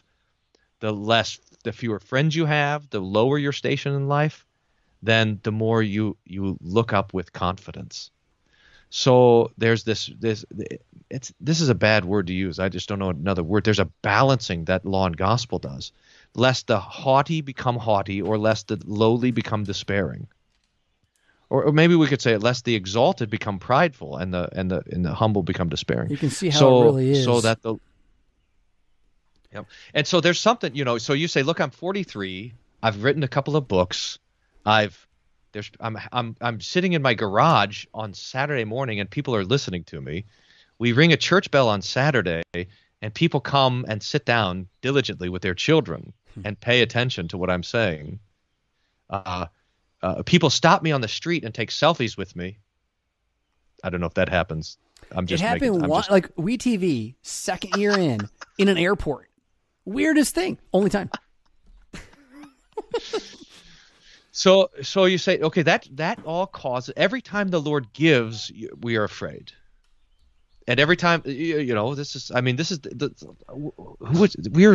sent you this note the other day about how Jesus talks about having money as a liability. It's a danger. Mm-hmm. So all these things we understand these as great dangers and temptations.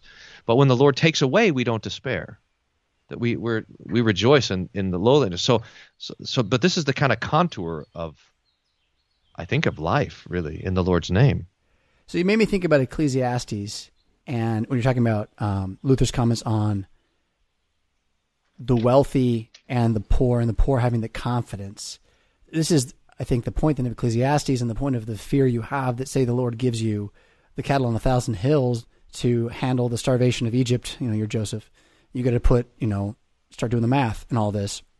Like, if you think it's up to you, you are going to be afraid in a very horrible way. If you believe God has given it to you, your fears, it's different. I'm going to call it joy a little bit here, a little bit. It's kind of like, well, this could go wrong, but for such a time as this. And what I hate, Brian, is when I say stuff like that, I'm like, man, they're going to think I'm an evangelical now, because the evangelicals talk this way. And we don't. And Lutherans, we got to figure this out somehow. We got to get our biblical language back. You, as a poor man, see clearly because you see what everyone is really having. And all the rest is emperor's new clothes, parading about with an attempt to be something that's not. It will all go into the dust the day of your death. It's better than the day of your birth, Ecclesiastes. When you can see that, you are free. Every day, all day, in that moment. When you start having to save what's here, I have this money, I got to keep it or make it, blah, blah, blah. Now you got gods. Now you got gods to worship that are not the true God. And that is the conscience's plight, right? The thing then as Lutherans is, okay, so we can diagnose how there's idolatry of the heart. But when are we going to start realizing that idolatry of the heart, okay, we can't stop doing that. Should we stop the idolatry of the body? Like when we're, as humans, doing idolatry? Maybe we cannot do that one the way we try not to murder. Maybe we can try to go to church every Sunday. Like, as if God said you have to. Like, it wasn't a suggestion that you're not going to hell if you don't go 1 week. But, like, where is the fear of God? Luther talks about this with Mary. He says, so you have the first danger, which is Mary is so lowly that she thinks God has forgotten her, has nothing to do with her, so that's the danger of despair when you've got nothing. But then he says the second case is even more dangerous. The Lord comes and gives her the greatest gift ever. You're going to be the mother of God. And he exalts Mary to the highest human being ever to exist, aside from Jesus. And that Mary receives that with humility. And she doesn't think more of herself than she ought. So there's a way that the Lord will give things. I mean, the Lord, like you said, the Lord gave to Joseph 5 years worth of food for a country. 7. And so the Lord did that for a reason, but there's a danger that comes in the gift. So the Lord gave you a house. So you don't say, okay, look, this house comes with temptation. Well, yeah, okay, but look, the Lord gave it. Now he wants you to. So we can receive the Lord. I mean, there's a place where we just say, we worship mammon and repent, but the God who says don't worship mammon also says let oil adorn your crown. Right. You're storing the money. Storing the money means not using the money, and the money's there to be used.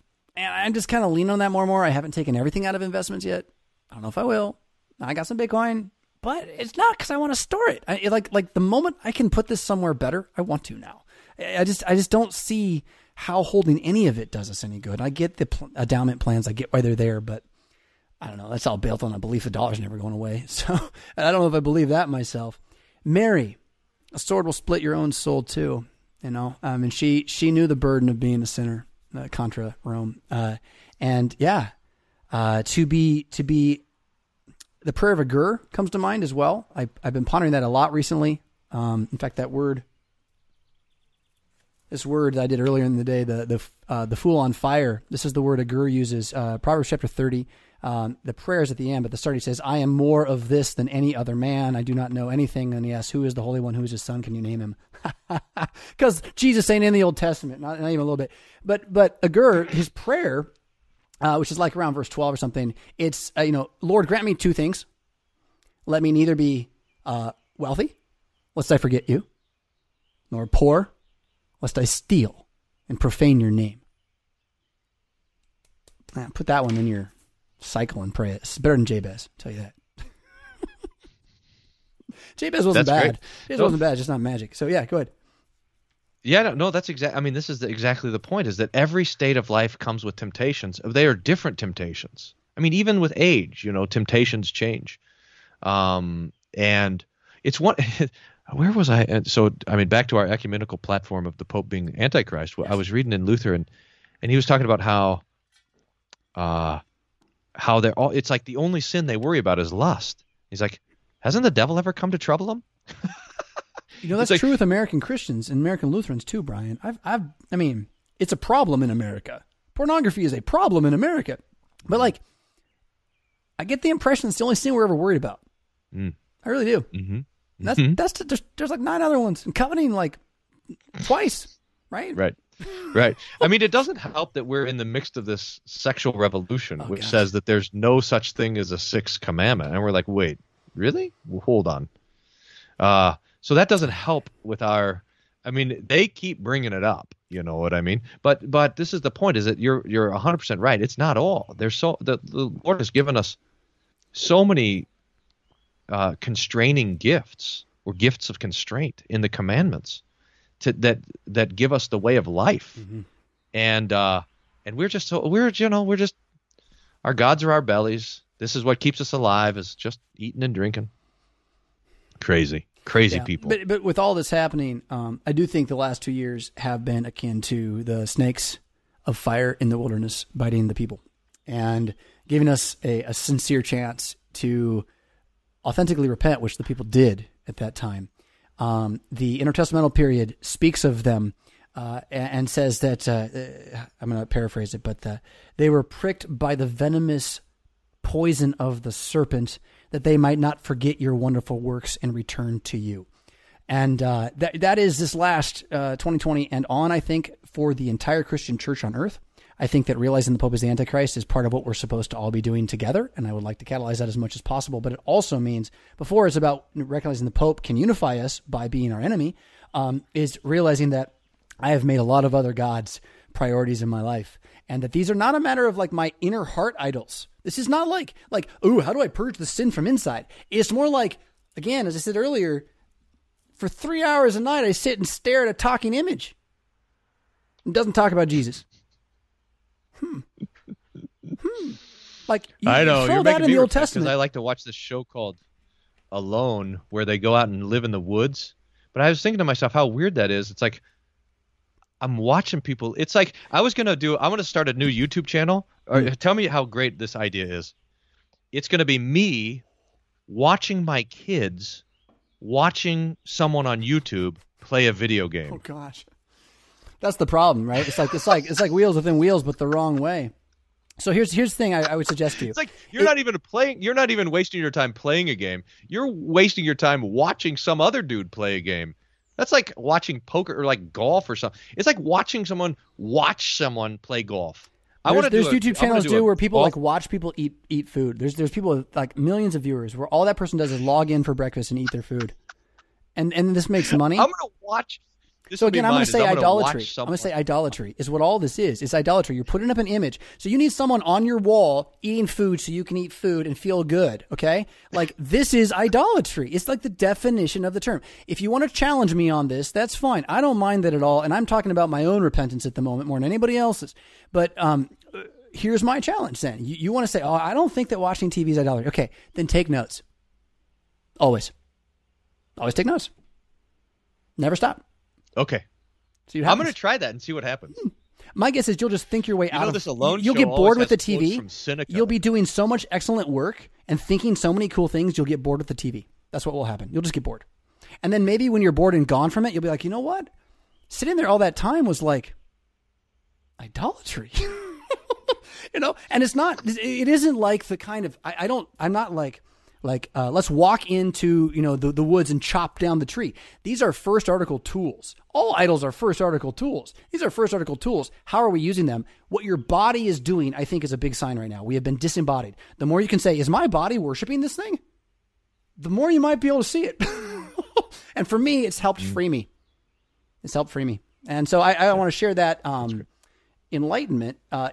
But like the last thing anyone needs to do is think that by like doing some less tech, they're going to justify themselves or even sanctify themselves, because that's not it. That's not it at all. Yeah. Huh? Yep. You reminded me of this. So can I plug two things? Please. So plug lots of things. Hold on. Let me give you the whole screen for a second. Hold on, because I want everyone to see what you're holding up. Oh goodness, that's the wrong one. Here we go. Oh, cycle through Windows. That's not what I want to do either. Sorry, Brian. Here you go. They got you now. That's all right. This book, Luther Letters of Spiritual Counsel. So I interviewed Professor John Pless yesterday on a particular letter in here. So that's on the YouTube channel over at Wolfmuller One, or on the podcast if you want to be doing something helpful while listening. But in this, so Luther's writing a letter to a lady who was disturbed with the doctrine of election. And he says, you're being bitten by the snakes. Look to the serpent on the pole. In other words, the solution when you're being bit by the snakes, theological affliction or any affliction, is not to look at the snake that's biting you, but to look at the snake that's on the pole, to look at Christ. And so he says, Luther says this, he has four things, but this is the last one. The highest of all God's commandments is this, that we hold up before our eyes the image of your dear Son, our Lord Jesus Christ.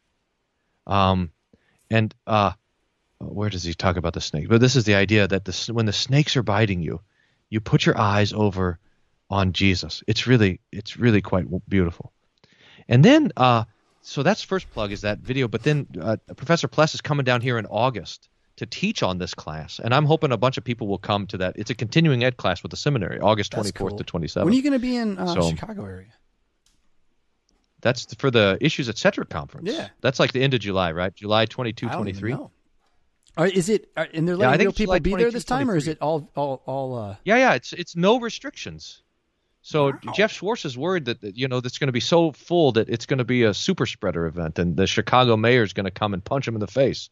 So I think more people should come, and then Jeff will be all anxious about it. She's too short to reach Jeff Schwartz's face, definitely. Well, I may come down and see you then. We had thought about last time. My wife and I were like, let's get an Airbnb the night before and invite the world to show up and party. Got to find the right Airbnb though. But I'd love to have you, hang out the night before, and we'll just invite Mad Christianity to show up. I don't know. Yeah. The night before, I'm going to be at the International Lutheran Deaf Association conference, also in Chicago. So Thursday and Friday morning, all the way through mid-afternoon, is the Deaf conference. So I'll be there first, and then over to issues. Talk about that at St. Paul Austin. I got to go do some other stuff, like questions this morning. But talk about the Deaf Ministry at St. Paul Austin. You've been learning that now for a year and a half, 2 years. So there's two churches. Yeah, two different congregations. So St. Paul Lutheran Church and also Jesus Deaf Lutheran Church, which has its own building on South Congress, right across from the Texas School for the Deaf, and it's the only deaf congregation in Texas and really in the South. I mean, these are less and less and less. Lutheran. So yeah, we don't have a deaf ministry anymore. That deaf culture is one of the most unchurched cultures. And it's an interesting thing to think about why. This is Mad Christians just reflecting on what the cause of that is. But it seems like one of the chief causes is oftentimes that deaf children are children of hearing parents. And so there's a communication gap between parent and child. So the children go off to school, but the parents can't pass on the faith. So that being deaf sort of isolates you from your family. So anyway, it's a great ministry. It's a great congregation. People to be sent to. God be praised. I mean, really. And the LCMS, for all of our warts, there was a time when we did not forget this kind of thing. I mean, deaf ministries, reaching the Native Americans before anybody else was trying to. I mean, there was a time when we got this. And really what it wasn't like, oh, we need to be woke and reach the Native Americans for Jesus. It was just like wherever they were. And they saw the people that nobody else saw. You know what we did? This is the classic move that we put deaf ministry and blind ministry together. And the problem is if you have people who are blind and who are deaf, they can't talk to each other because the blind people can't see sign language and the deaf people can't hear. And I think at that point it's like, how long?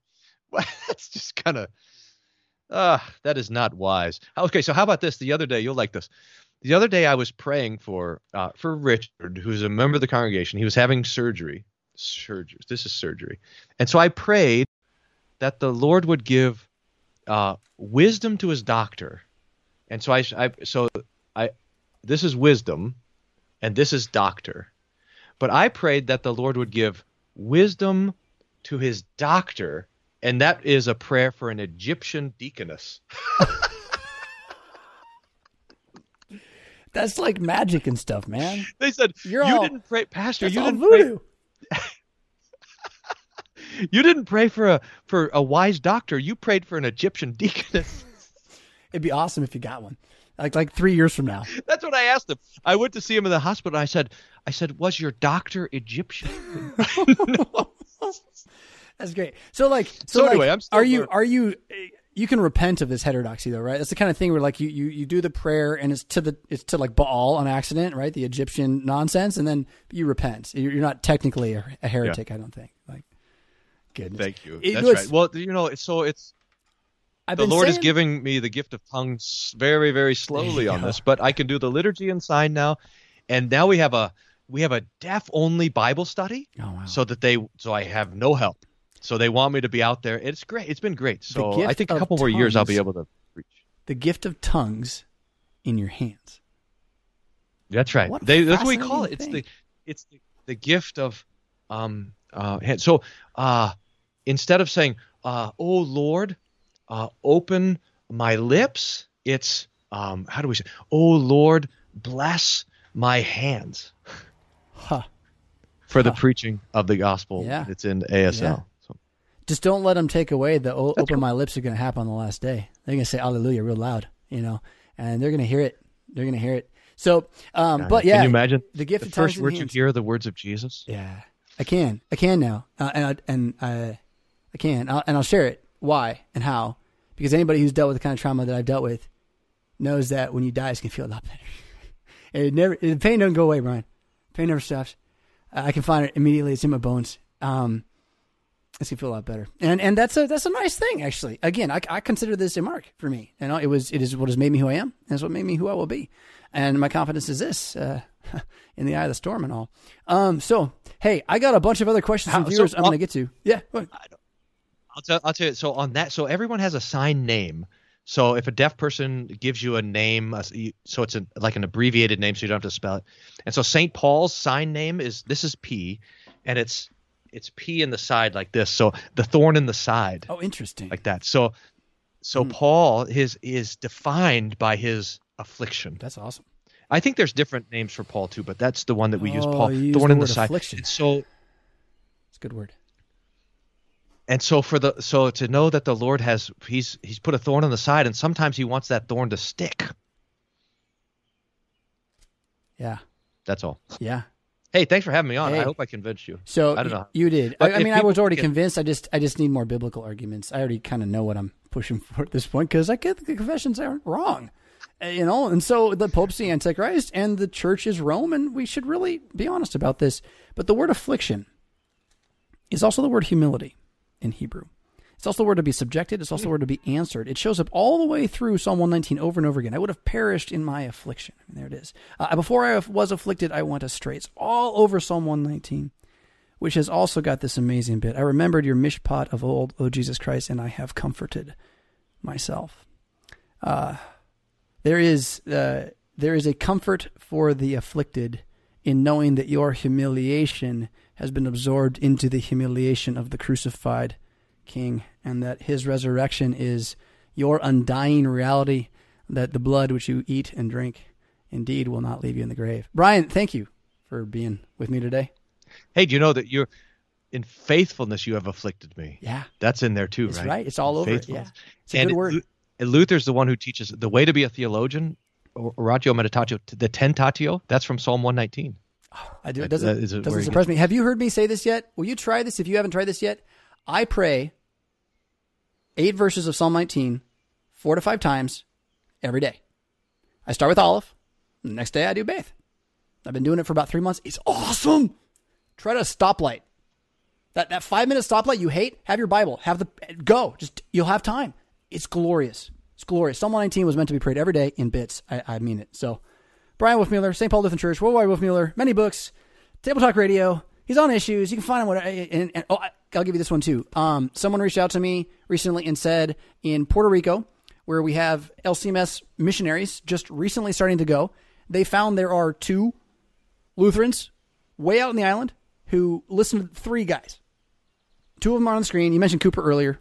You know, it's kind of cool. You know, the mission is preceding the missionaries to plant the seed and have the fruit grow when they get there. I think is great. And you do a lot of that. So thank you for being there. If you guys haven't found Brian, find his stuff and whatnot. And I will be back in just a moment to answer your questions because we got a bunch of those coming your way. We're going to do at least an extra hour here this morning on the Mad Christian Saturday Morning Chill. Stick around. All right. So we're coming back in early here just to get going. I don't want to lose any time, but I'm going to do this here. I don't lose any time. You lose time all the time. I would like to just continue because I'm in a good mood. I want to go. So, and I got a few more things before your questions. I will make these brief, but I think this one is super, super huge. I am increasingly rejecting senseless, non-biblical, meaningfully looted, broadly confusing, distracting categorical terms like vaccine, addiction, state, and white. There's been some discussion about the word white before in various places. And again, the reason I am not using it is because it's becoming a wide categorical term without a meaning other than one that is used to harm me if I allow it to be applied to me, and so I won't. The word state is another one of these terms. It's like, what are we even referring to? Brian used it earlier to talk about like your state of existence, right? A platonic state is an idea. So that's important to question. You know, does your state, like Illinois, matter nearly so much as the state of your heart? Not really. All right. So, and are they even connected to each other? Only if you let them be. So that's why the word is broadly confusing, right? It's not a good category. Addiction. We're going to have a question about addiction in a little while. Addiction is not a great category. I mean, I wrote a poem in college because I wrote poetry in college because I took poetry as my major to write it because I thought I was going to be, I don't know what I was doing, but a rapper? I had never thought of it, but maybe I should have. Anyway, I wrote a poem called My Favorite Drug is Oxygen because I realized I was addicted to it and I couldn't stop. And about that point, I realized that maybe some of the things I was shaming myself for weren't the things I needed to shame myself for. Maybe addiction isn't the problem. Maybe addiction isn't even a thing. That's not true. You can be physically addicted to things, but I think a lot of things people are addicted to, they're not really addicted to. They're just worshiping, So, I mean, again, addiction is just not a helpful term necessarily. We're going to come to that more later. Vaccine, I've mentioned this before as well. Vaccine is a term that is not scientific at all. It refers to vastly different attempts to do things that we inoculate you with injections by, or to inoculate. It is a wide and broad attempt to inoculate you against a variety of things through injections that are not the same. And they're all called vaccine. It's like if I served you an orange fruit and a red fruit and a green fruit and I said they're all apples. And they're not, right? But they are. You have to believe it, right? Well, the category doesn't work. So I'm increasingly rejecting such categories, and I think you should too. Honestly, they don't want that helpful. That is the coolest word. You know what that word is? That's the word Zion in Hebrew. Check this out. I think this is super cool. It's a mountain. Mount Zion. I think Hebrew has got a lot more in it than we realize. The Republic is a Platonic state. It's a non-solid. It's not real. It's a myth. It's an idol. The Republic is a Platonic state. Think about it. The sun never sets on the BBC. That's interesting too. Lutherans will die. Lutheranism will die unless it learns to try. Let's Luther die. Repents of our greed. And modern conservative Lutheranism's relationship with other Christians is the would-be father who just scolds his children for a lack of knowledge. Ouch. All right. So we'll leave that there and we'll go over here for your questions, Bible answers, and my nonsense here. We got a bunch to do, at least an hour coming your way. Mr. M says this. Greetings from Wisconsin. I'm concerned about finding a faithful confessional Missouri Synod Church in my area, but they all offer traditional and contemporary services.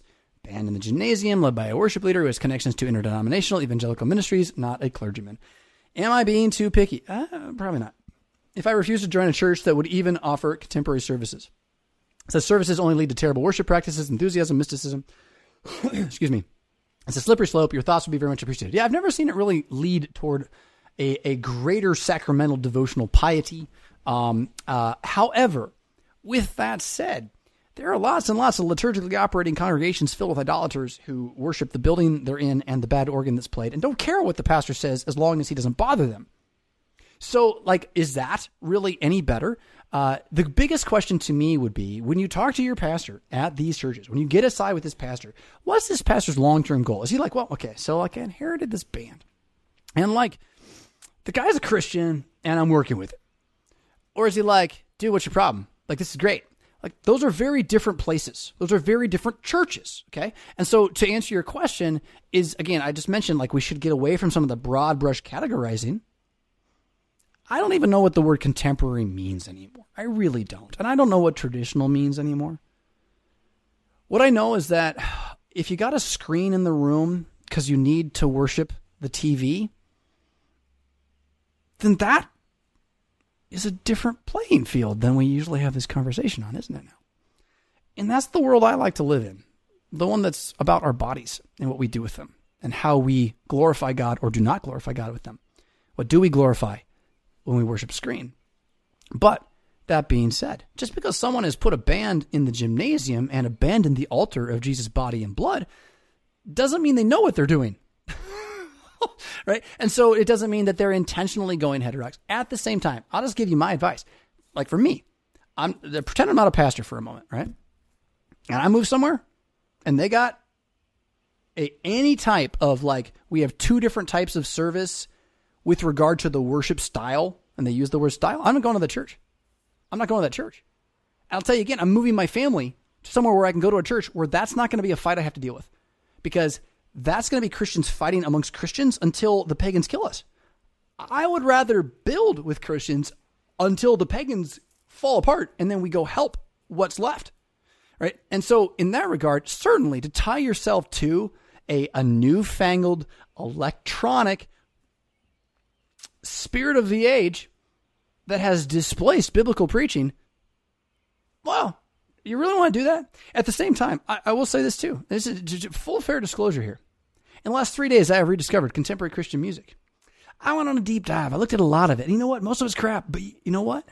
I found like 8 songs I can't stop playing. You know why? They just say what the Bible says. And it's about Jesus being my Savior. And about me being washed in the blood. And about me being a son of God who lives without fear. And you know what? I could use a little more of that in my life. So I'm not ready to say that everyone who's ever listened to CCM once won somewhere now ain't a Lutheran and can't play. But I am going to say again, if your institution thinks that the salvation of itself exists by inserting electronic music and screens into the sanctuary of God because the word and the altar aren't enough, you're going to get the God you worship. You know, so that's that. Are you being too picky? No. You're caring about the food you eat. However, are you willing to be picky enough? That's a bigger question. Such services only, and so I don't know. I don't want to condemn everyone who's ever played a guitar in church. And I'm willing to bring one in. Again, honestly, not to remove the organ. There's a lot you can do with instrumentation without having to set up a rock band and a trap set. And you can help people sing better than playing really slow, loud organ over the 15 people who show up. I mean, there's a lot of little edges to this reality that aren't just either or, and this is why the broad categorization doesn't help us.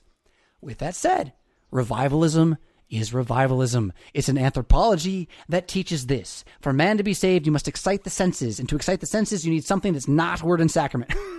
you need at the very least a preacher who's really entertaining. Like me. You got to have it though, otherwise it doesn't work, which is nonsense. And then, got to have music to move the heart. And while I really love good preaching, energetic, I prefer good preaching just that I can listen to and that he tells me what the Bible says, which is hard to find. And then I don't need the music to always move me. What I need is the music to not get in the way of me singing the words about Jesus. That's what I need. Often I need the music not to move me. You know? We're idolaters of all the tech that we have built. We are idolaters of electricity. We are idolaters of ourselves being the saviors of America through Christianity, through our work to convert. We're idolaters of ourselves saving our churches through our efforts to do anything to save our churches. That needs to be repented of. And it doesn't really matter what instrument you like. I will praise him with the dance. I will sing praises to him with timbrel and harp. Context has a lot to do with it. But I don't think he meant, and a statue of Baal, and I'm going to let you all do whatever you want with your lives, and no one's going to care because God is good all the time. Like, that's not what he meant. So it's just not this easy as either or. And I would suggest that whatever church you can go to where you can listen to the pastor teach the Bible, and he really does, and he gives you the Lord's Supper as often as you want it, and he'll hear your concerns and give you a word of counsel out the door. And if you absolutely need to meet with him, he'll meet with you and not tell you to meet with like some bodyguard or something. If you've got that, even if there happens to be a praise and worship service down the hallway, maybe don't leave right away, right? Maybe start talking to the pastor and find out what the long-term goal is. But again, if he's like, well, we got to get the mask and vaccine mandates going, it's time to leave. And remember, I mean, it's about worshiping the state. It is. It's about worshiping the state. There's a reason that contemporary worship, non-denominational churches always love 4th of July more than everybody else does. It's about worshiping the state. And so beware of how the tying of tech worship, screen worship, to the state of America being a revolution of the kingdom of the Antichrist under the Pope's like global hegemony, but the global power of the sword that's enacted right now. Stop worshiping it. Stop worshiping it, and maybe sit back and realize one of the most amazing things that's happened at St. Paul in Rockford recently is the Saturday evening service that we have, 4 o'clock every Saturday, spoken. Now, there's been some questions recently, since we're up to like 12 people regularly, about music. And I said, well, as soon as you guys want to like pony up the cash to pay someone else who will come here and play, we can do it. But do you want to do that? Do we want all that workload? And then a couple of them are like, I really like how we just read the songs, like the hymns. We read them out loud together. We read the liturgy out loud together. There is something that I would miss it if I get to sing on Sunday morning, right? So I'm okay. I got to sing all I want. And Saturday night, like the simplicity of just letting the words be the words. And so I'll tell you this, people, the LCMS, we solve this in a heartbeat. We say 10-year moratorium on music in our churches. Done. It's just over. No more music. I know all the musicians we trained. I know, but it doesn't matter. You want to unite? Let's remove the audiographer that's dividing us. There you go. It's very easy. But it's not easy. Why? Because it's an idol. Golly. On both edges of the aisle a lot of the time. Now, to be fair, those who idolize the liturgy do so usually because they love the sacrament and Jesus. So it's the kind of idolatry you can only do when you're right. Does that make sense? But then again, Rome does it too. Yeah. So I would visit a Welsh church, you say, but I know they wouldn't give me communion or even let me sing the hymns with them. God bless you and yours. Well, that's not true. They'll let you sing, I think. And then they were not going to communion unless you join. But if you join, and why would you not? If you got a better pastor, they are Lutherans. Disagreements are, I don't want to call them moot when they happened. I don't know if they're moot now, but they're like the kind we should be able to resolve pretty quickly given the circumstances. We should. We really should. Institutionally, we can't because, again, idolatry. We just love our institutions way too much. So the Lord's going to tear them down. Meanwhile, visit a Welsh church. Like, are you close enough to find, I should really know. I think it's St. Paul, Milwaukee, but it may not be. Pastor Benjamin Steenbach's church. Google Pastor Benjamin Steenbach. He's in Milwaukee area. You're in Wisconsin or Milwaukee. If you're in Milwaukee, go to his church, for pity's sakes. There's other good churches there too, but I mean, you can find those, but try his. If you're in Wisconsin, you're close to the south border, come to Rockford, visit us. It's an hour away. Come here, go to church. We got people come from the east that far. So it is what it is. Go to the church that is local, wherein you can be watered, or move to one where you can be watered, because it matters more. You got a long time left. It's a long game here. And honestly, the corner churches, they haven't even started trying to close us yet, like with laws. They're just letting us do it to ourselves right now. Yikes. Tangent. The next time they tell us to put masks on, I'm having my wife sew a Star of David on the front of mine. I just let it sit. Think about it. I'll say it again. The next time they tell us we have to put masks on, I'm putting a Star of David on the front of mine. That's where I'm at. This one comes from, I can tell you in a moment. Oh, come on now. This one comes from Mr. H. Mr. H says this: I understand that this is not the place for pastoral care. However, I don't have a pastor anymore. I'm a preacher's kid, and my confessor father passed away a few years ago. My family has since fallen away from the church. This is all really sad. I already made the mistake of losing the habit of attending church while I was in college. Then my dad passed away. You mean died? Yes. My mother, a retired Lutheran educator, is not attending.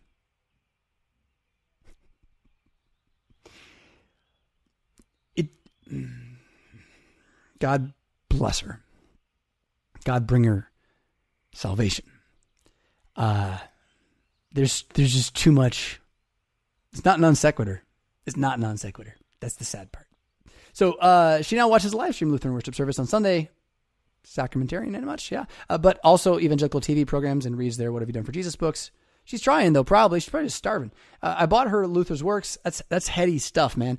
Pastor Wolfmueller's books, less heady. And I mean, not in a bad way, but more accessible. And other good Lutheran literature that I've read, but they are just sitting on the shelf. Yeah, if she's not really interested in this. But so that's one thing, but we're really going to talk about you, right? So my siblings don't go to, and since we all live separately now, I have no idea what kind of faith they have. That's very sad too. This is all sad, Mr. H.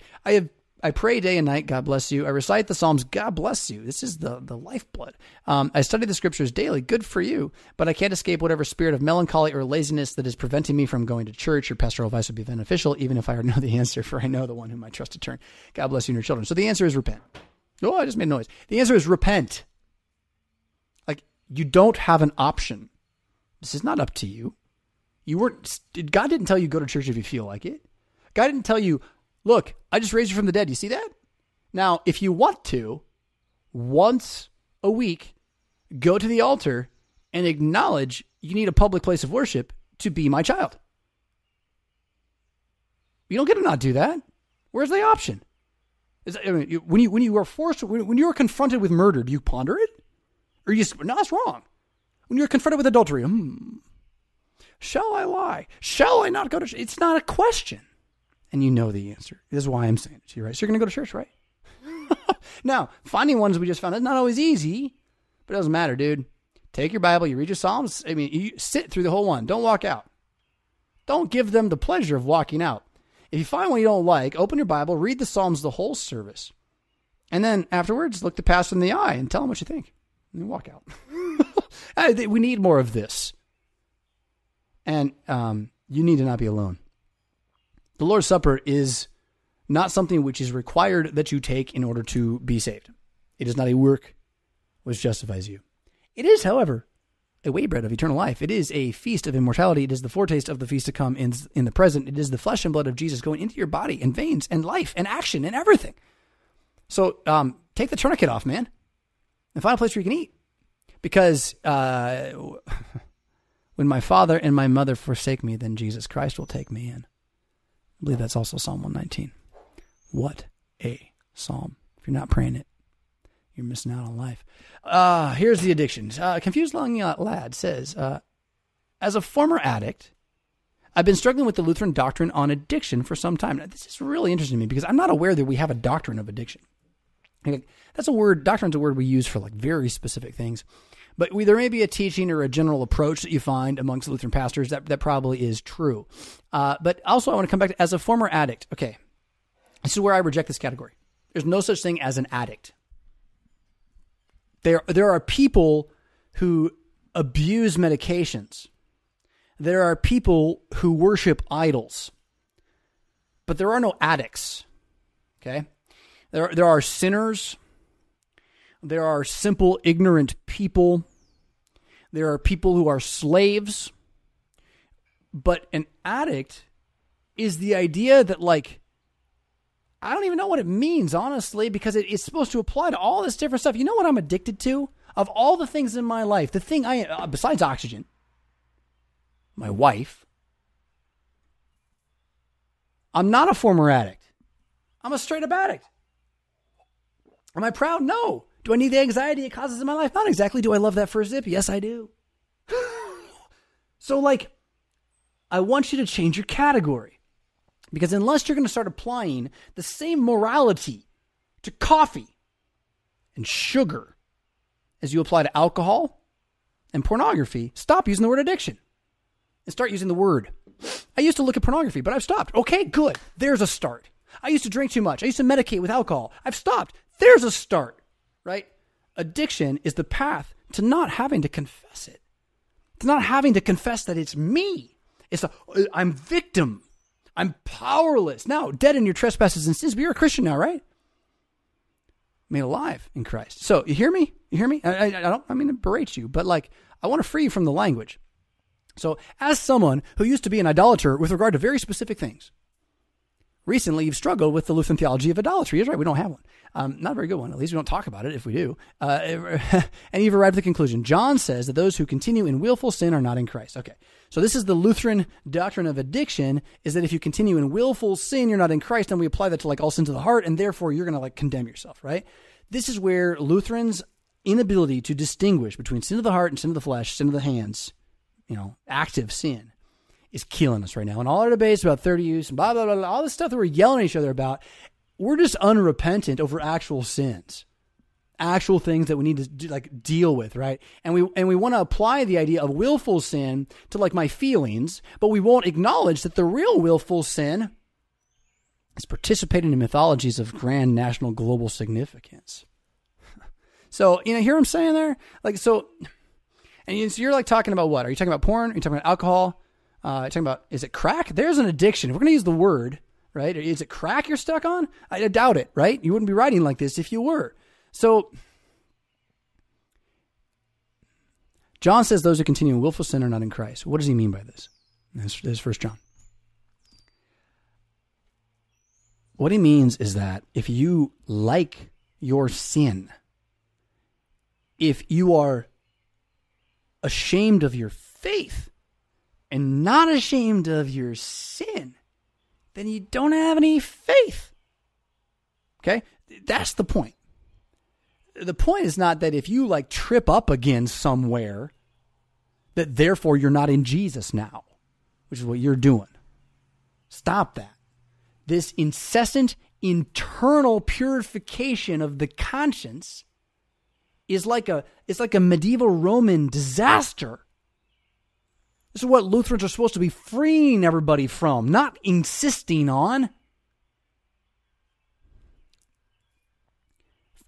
you can do nothing worse. You can do nothing better than this. Assume you're saved until you die. And if you find out you're wrong on that day, you're in hell. But like, since you're reading the Bible and listening to Jesus, you're not wrong. Like, assume you're saved. And then don't continue in willful sin. What does that mean? Does that mean I drank more coffee today? Does that mean that I slipped up and I watched pornography last night? Now I'm not a Christian anymore? I get it. So like, we say that when, you're going to say this in a moment, like when David was with Bathsheba, we're like, well, he's in willful sin. Okay, so like, Bathsheba's a real body. Porn's a dream cycle, okay? Alcohol, that's something with your real body. But at the same time, is drinking 2 beers a night addiction? Is that addiction? And you need to repent of this. Is that sin? Do you see how the categories don't help? Those aren't the categories God gave us. Where does that line up in the actual Bible? Where does it line up is when you've had enough alcohol that you're hurting people or saying words that aren't words you should say and you've forgotten to pray and read the Bible. Now you got a different God, right? So there are the good things of God that are created for us to use, and then we take them and we set them up as our saviors. And that's the problem, not the things themselves. So again, I mean, I'm not going to say there's a good use for crack cocaine, but like by and large, the number of evil substances on the planet is pretty low. Even plutonium has a use, right? So this idea again that you're gonna that your conscience. Let me say it this way: what you're doing is you're saying that my tendency to be tempted, the fact that temptation must come, I'm taking that as willful sin, and therefore I should go to hell, and I don't know how to believe anymore. This is what you're doing. So stop it. Temptation is not willful sin. Temptation is what must come. Willful sin is when you're like, thank God the temptation came. I can get out of my house and do what I want. That's willful sin. Okay? Big difference here. Luther and the Confessions agreed and taught that when manifest sin is present, the Holy Spirit. What does manifest sin even mean? What's that even mean? Define that. The word sin in English right now through King James. I'm not talking about what Luther meant. You can't even, are we talking in German? We're in English. So we're a long way from Luther. And the idea of manifest sin in English, and to say that when it's present, then the Holy Spirit is not, you can use that again to condemn yourself right out of the faith with no good reason whatsoever. Just because you had some like bad feelings one afternoon. Which is, it's not what it's about. It's about like hold your hand back from the activity. Not be tempted by it or never be tempted by the activity. Christ was tempted by the activity. Perfectly, yes. You're not. There's sin there. That's not the manifest sin John's talking about that's going to go away. Your heart's never going to stop being tempted. It's just nuts to think that. Yeah. So, but almost all LCMS passages I can find, including my own, reject the view that addictive, willful, pre-planned sins means you have fallen away. I don't reject the idea that who rejects this? We should all teach this. Addictive, willful, pre-planned sin means faith is not in evidence, and on the other side of that activity that you plan to do against your conscience the entire way with your heart going, no, don't do it, no, go do it, no, don't do it, and you do it. If on the other side you're like, yeah, and I'm going to cover it up and hide it too. That's unbelief, okay? But if on the other side you're like, oh, God, Jesus, have mercy on me. Guess what? You're a believer, man. Stop applying like universal categories that aren't in the Bible to yourself or to anybody else. What Luther is trying to get at, what John is trying to get at, is if you think sin is good, you're wrong and you're not a Christian. If you think sin is bad, Jesus saved you. It's very, very straightforward, and we've made it way more difficult than we need to, largely so we can argue over who gets to keep the buildings, the institutions, the artworks, and all those kinds of things. So, the church, he goes on, confused on that, says, historically teaches that when the sin gets to this point, you have fallen. No, I'm not going to say that. You don't get to know. You don't get to know. You don't get to watch your salvation from the outside and make declarations about it. You get to be baptized and believe it or not. I mean, you're chasing fantasies. You're trying to purge your own heart. Not going to happen. Who has clean hands and a pure heart that may ascend the hill? I'm going too fast. Who has pure hands and a clean heart that he may ascend the hill of the Lord? Well, Jesus. That's why he ascended. But guess what?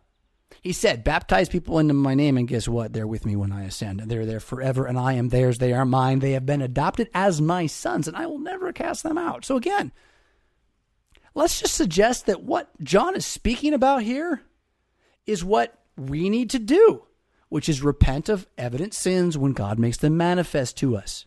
Straight up. And not run around worrying whether I've fallen out of the faith. I should run around assuming I haven't. I'm a son of the kingdom. I feast on the body and blood of Jesus. I'm washed in the name. What is the world or my own heart going to do to me? Pray the Psalms.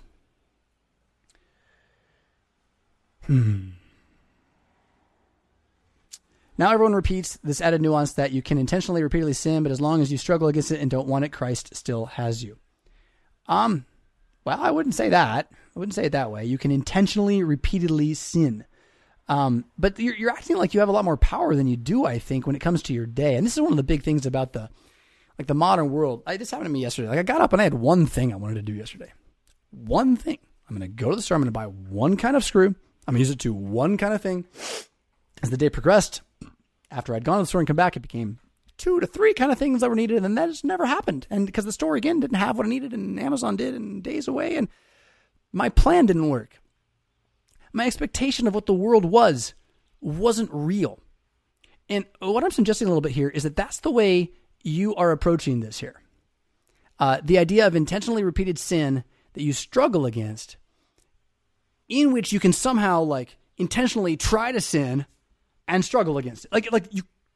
That's not what John's talking about.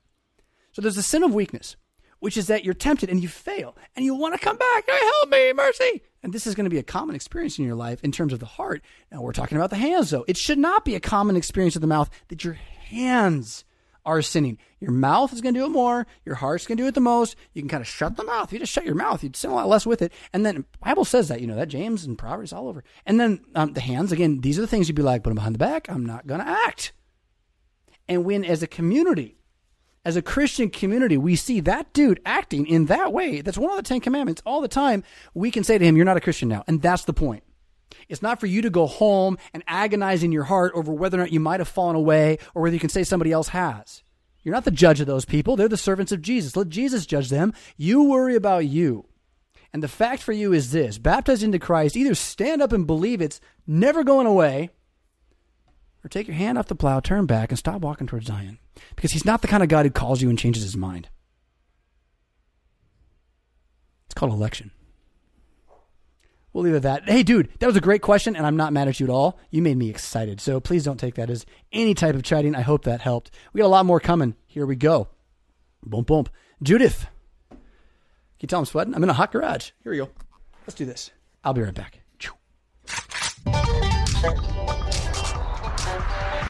Do not spill your coffee, Jonathan. A lot easier to clean the pavement in the garage than the carpet from last week. Can I chew in the mic for you? Does that feel good? This is just a note to ask if there is a theological difference between murder and killing. I believe that the Jews make a distinction, but wonder what your thoughts were. I hope that your throat has recovered from last week, and thank you again for your tremendous commitment to spreading the good news. You can hear it. I mean, I'm still squeaky, right? But it's much better. Nose is still running. My poor beloved bride, whom I adore, has caught it. My children have mostly moved through it, but she's in day 2 of the bad middle of it, poor thing. It's a brutal cold. Everyone around here has been getting it too. It's spread through the whole area, and it's definitely not COVID. So, murder and killing, yeah. I mean, there are 2 different words that are used in the Old Testament, and there clearly is law to deal with manslaughter versus intentional murder. What to make of that now, I'm not sure, but thou shalt not kill, I believe is the language of the commandment, but it is normally understood to mean, within the bigger context of deuterocanonical law, that it is you shall not murder. So the prohibition is against taking a man's life without justice. Okay? So it's not against the just punishment of the wicked, for which there are plenty of laws in the deuterocanonical laws, or whether it's American laws. It's not about how you cannot justly punish the wicked by putting them to death. That may indeed be what must happen. And again, context has a lot to do with that. But it is that you don't have the right to be that decision maker unless you have the right to be that decision maker. Now, how do you get there? Not so easy. Not so easy. Like in Judah, it was a lot easier. It was very clear. Torah just told you what to do. Like for us now, we're scattered to the wind here a little bit, and we got to figure out who has the sword and whether we can serve him, or whether we are compelled to resist. Quietly, peaceably, wisely. Jedi Knight. He's got a few from last week. Thanks for all the super chats, Jedi Knight. We'll do these in order then as they're written here. Is it valuable to use archaic words to differentiate from evangelical mess of American Christianity, like saying Old English words for sin, salvation, etc.? Force the curious to learn the truth via learning new words. Yes, that's what I'm doing with Hebrew. However, I don't think we should do it with archaic English words at all. English is a falling apart language. It's falling apart at the seams. So what I would rather do is take the words the evangelicals are using and redefine them with Hebrew terms in the Bible so that they're what they're supposed to mean. And then teach that and then inculcate, vaccinate, inoculate evangelicalism as a mission endeavor. I mean, that's kind of where it's at. But I don't think that just going with like old words on purpose is the deal. They got to be biblical words. And then recapturing the terms that have been taken from us, biblical terms that have been removed by the world. Very important. Sin, I think, being one of them, and the use of the word sin itself as one of like 8 different things in the Old Testament. A good place to start, yeah? Jedi Knight says this as well. An elderly Syrian man I knew used to teach me a saying from Syria. Not every thought is yours. Bring every thought into captivity to see if it is. That's exactly right? We kind of talked about that something earlier too, that you want to test your thoughts. You will hear yourself thinking things others have said. You will hear yourself thinking things you've come up with that are just straight up wrong. And you're not like going to hell because you had the thought. If you write it down, you can like critique it. You can not have to be right all the time. You could put a question mark at the end of it and then study it later and find out what the right answer is, right? And so yeah, absolutely. Bring your thoughts into captivity is huge.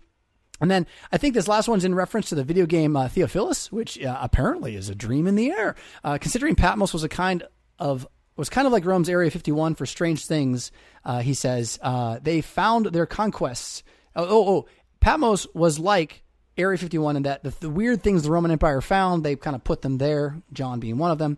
There's a lot of fun to have in these adventures. That's the idea of being Luke in a virtual reality full simulation game, like unto something between Assassin's Creed 2 and Fallout 4 and Half-Life Alyx, in which you begin at Paul's death in Rome. You research the history. You know a lot, but you're going to go research. You travel all these locations in the old world. You're going to learn a lot of biblical history and archaeology in the process, have stealth combat and whatnot. And yeah, an Area 51 break-in on Patmos, that sounds like swimming and stealth. That sounds great.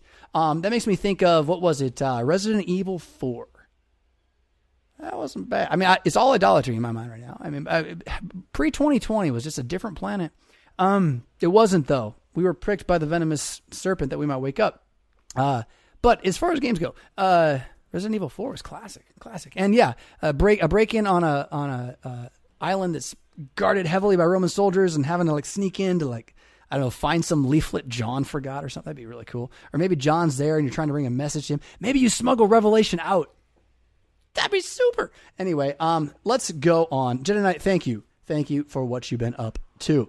You're going to hear the yard's going to get busy around the neighborhood, which is okay. It's okay. Jedi Knight, I already got this one. Here we go. About 4 more to go. And I pray you're all still enjoying this. We're down a little. Nah, we're doing okay. Cafe Soleil says this: are there really LCMS churches, groups, people who deny third use of the law, who think they are living in dispensation of grace because faith alone is necessary for salvation? I can't answer that question with an affirmative. Other than saying like why would there not be? Like on this planet right now, don't you think like everything that can be wrong is being done somewhere?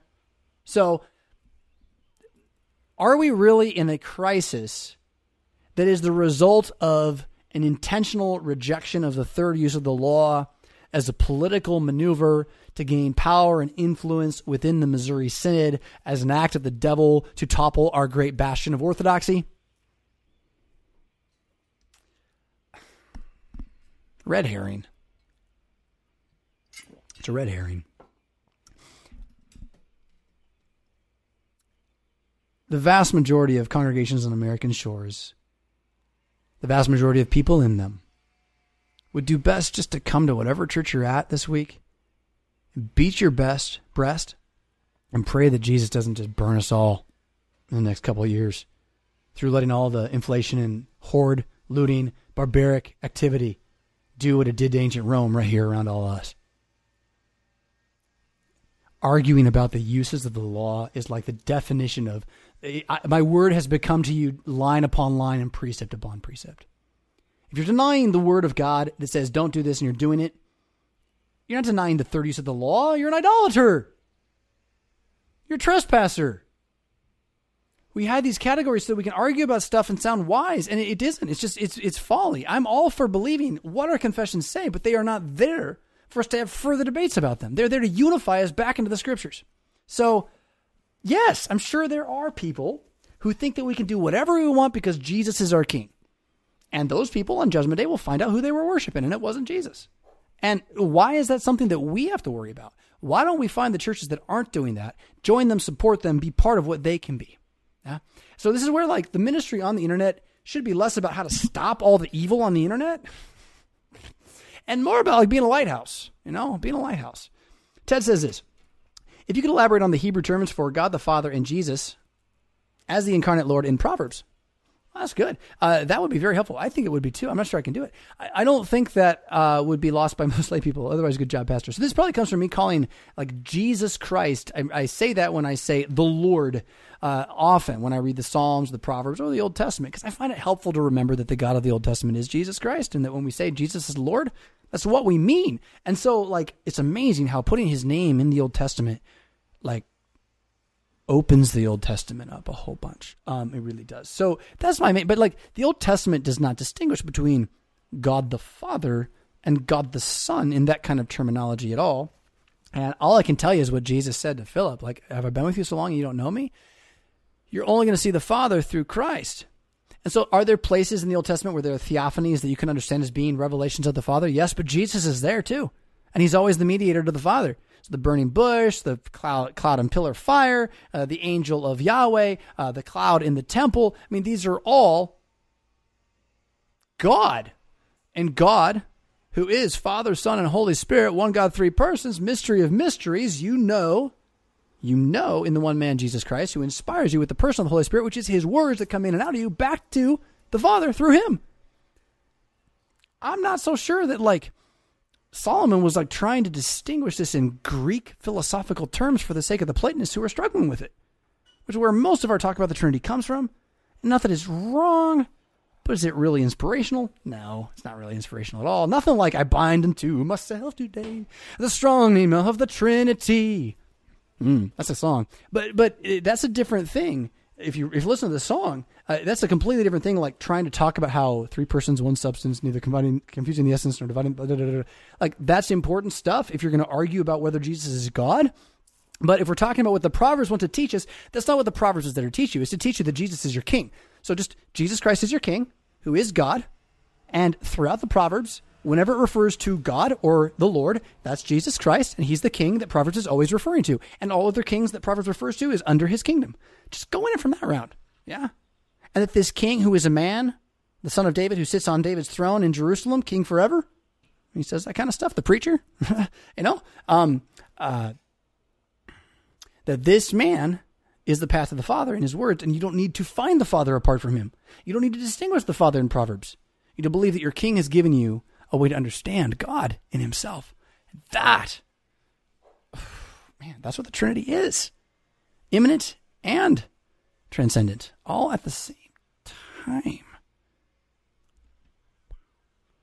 Risk It says this. Is it a problem for the church that more and more Christians are rejecting traditional denominations and opting to host makeshift church services in their homes on Sundays like early church did? Okay, first off, the nonsense about the early church. That's not what they did. So just, golly. And that's why when they do this, it's like they boast about it like it's some sort of like original, authentic thing. But then they're doing it without any type of trained meaning. Someone who knows the Bible, not like you have to go to seminary, but you've been tested by other people and found to be clear, right?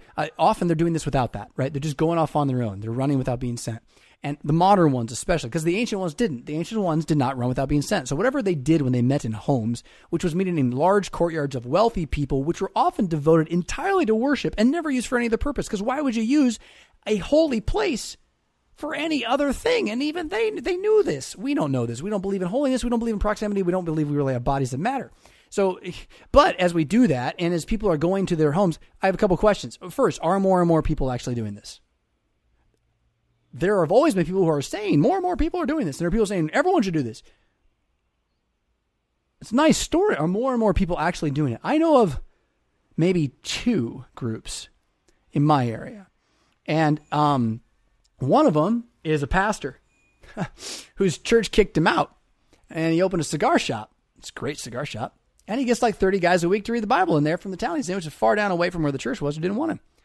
Now, this guy's a Nazarene, I think, and he's got all sorts of legalism and things that I really wouldn't agree with. And frankly, if you're watching out there, I mean, I don't feel like I get heard when I talk. But all that said, am I going to condemn him? What was he driven out of? A neighborhood wherein 15 old white people just wanted to sit there and keep everything exactly as it was as the place died, while around them a bunch of poor black people did violence to each other. And they just ignored it. Yeah, or throw some money at it or something, get the pastor to go deal with it. But don't bring them to church. So as people decide that church is where 2 or 3 gather around a preacher of the Bible. I'm not going to say they're wrong for it, especially as you look at what's out there in American denominationalism, which is largely a state-run church. The worship of the screen, the listening to the zeitgeist, all of these things. So I don't blame them from doing this. I think they should come to my church instead. I think we could do a lot more together than we can apart. I think that hiding in corners is a way to let heretics run the show, because when you get a small group and you say, what's everybody think? And you pool all your information, the natural man tends to win the conversation. What you need is an inspired leader. That is one who declares the word of God as what it says. And wherein that happens, if people are actually leaving, Agent Orange Church or whatever it is on the East Coast to form a home church where they read the Bible because that's better than going to the church where they don't teach the Bible, that's probably a good move on their part. And we could be like, the Lutherans are like, but they should come to the Lutheran church. And they're all like, but you guys are jerks?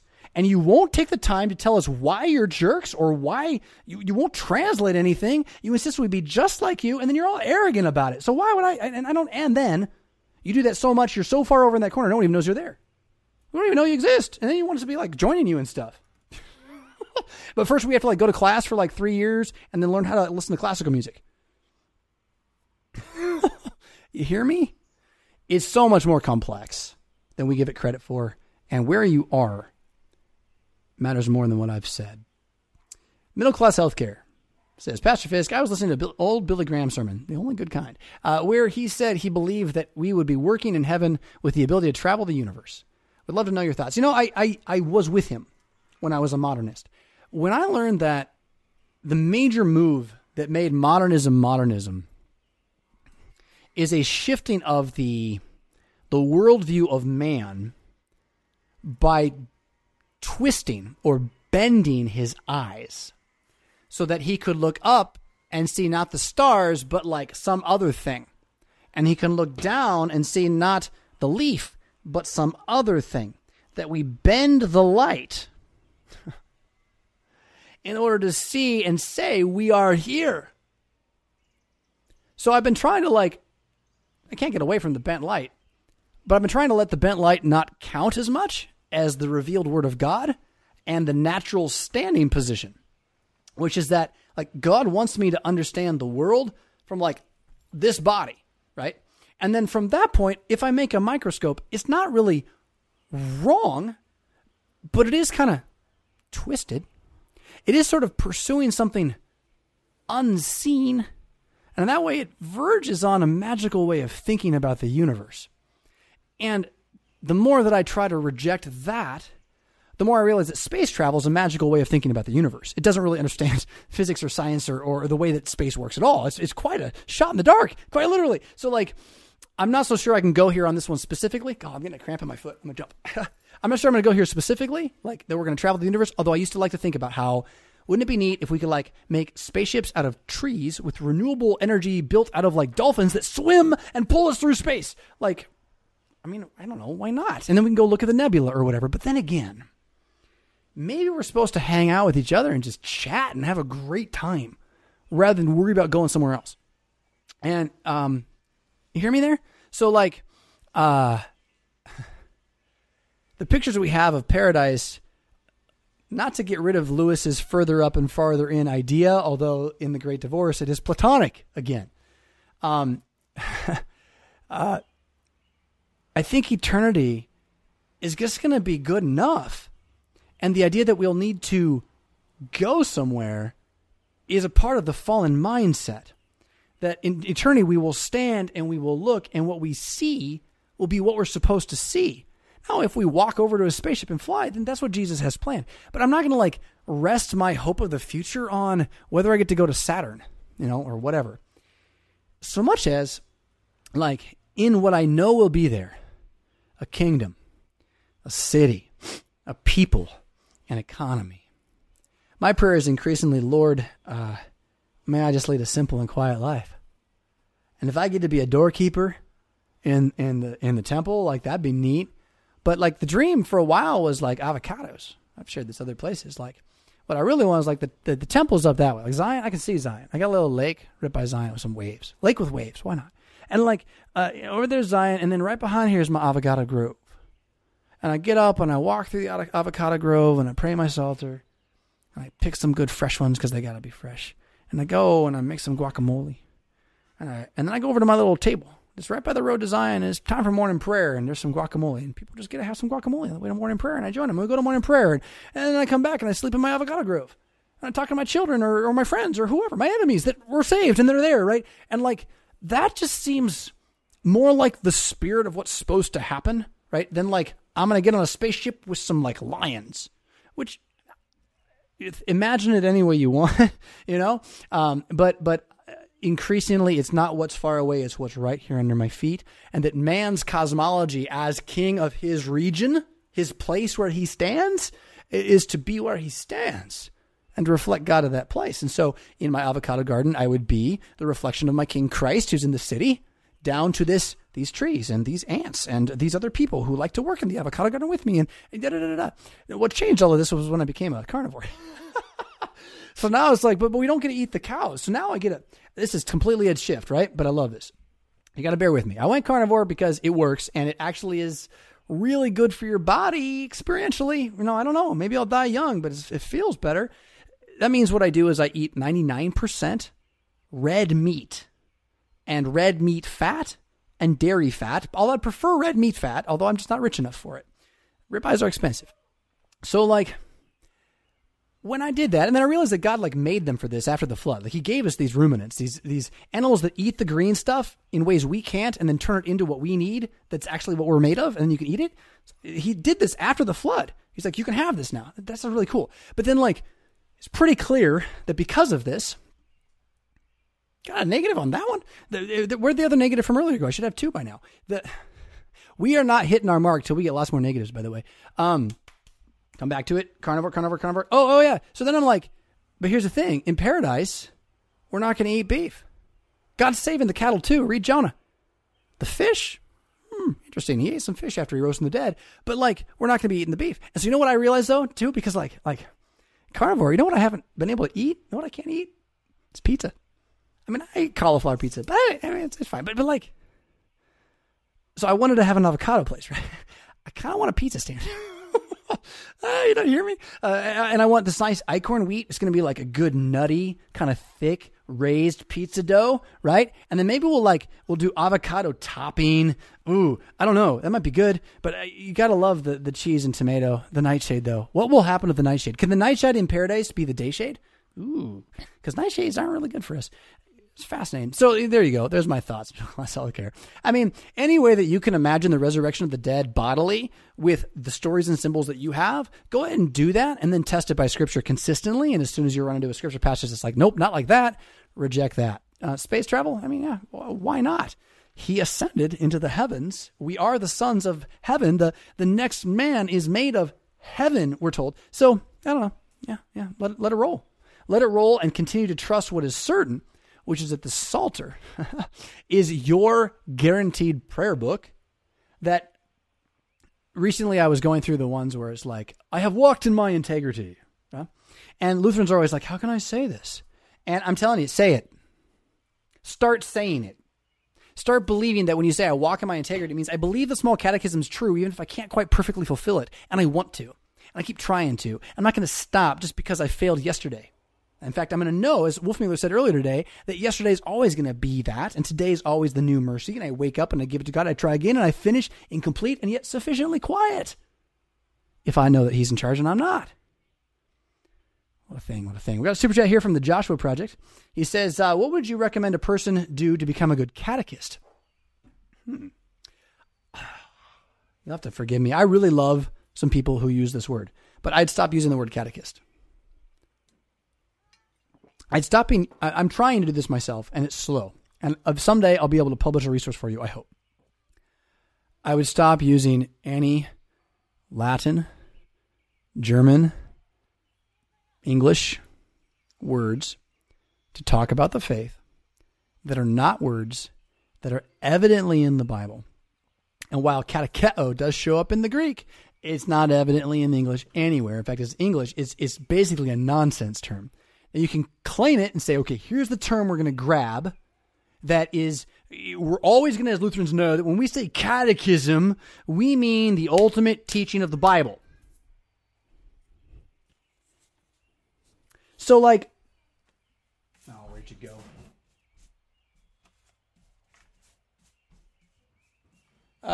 There it is. You mean like the word teaching? Lakak. One of the first, 15 words in the book of Proverbs. Lakak. Why don't we just talk about lakaking? Or why don't we just talk about teaching? Since that's the word that means what we mean. So how to become a good teacher is what you're asking, right? See, it starts by using the words people know. And then if you're going to teach a word people don't know, you're going to teach it as a word they don't know, and then you're going to consistently use it as if it's known. Now, again, I'm going to suggest that if you're going to spend capital doing that, don't spend it on a word like catechist that doesn't get you anything. It doesn't move the group anywhere other than thinking that you're special somehow because you know more, which, true, if you're the teacher, you do, but you don't have to explain the word catechist to convince them to believe that you should teach them what the Bible says. You follow me? So there's something about clinging to the nostalgia of what worked in another time with another language, and then recognizing that that language has been pillaged by the Philistines, and that it wasn't even biblical to begin with. It was Roman Platonic philosophy. So, you hear me? A little bit, maybe. So, you want to find good terms. Oh, let me give you this. I mean, this has been my insanity, really. I mean, this one set me off on a spin I have not recovered from yet. This is Ecclesiastes 12. Moreover, the preacher was wise. He taught the people knowledge. He pondered and sought out and set in order many proverbs.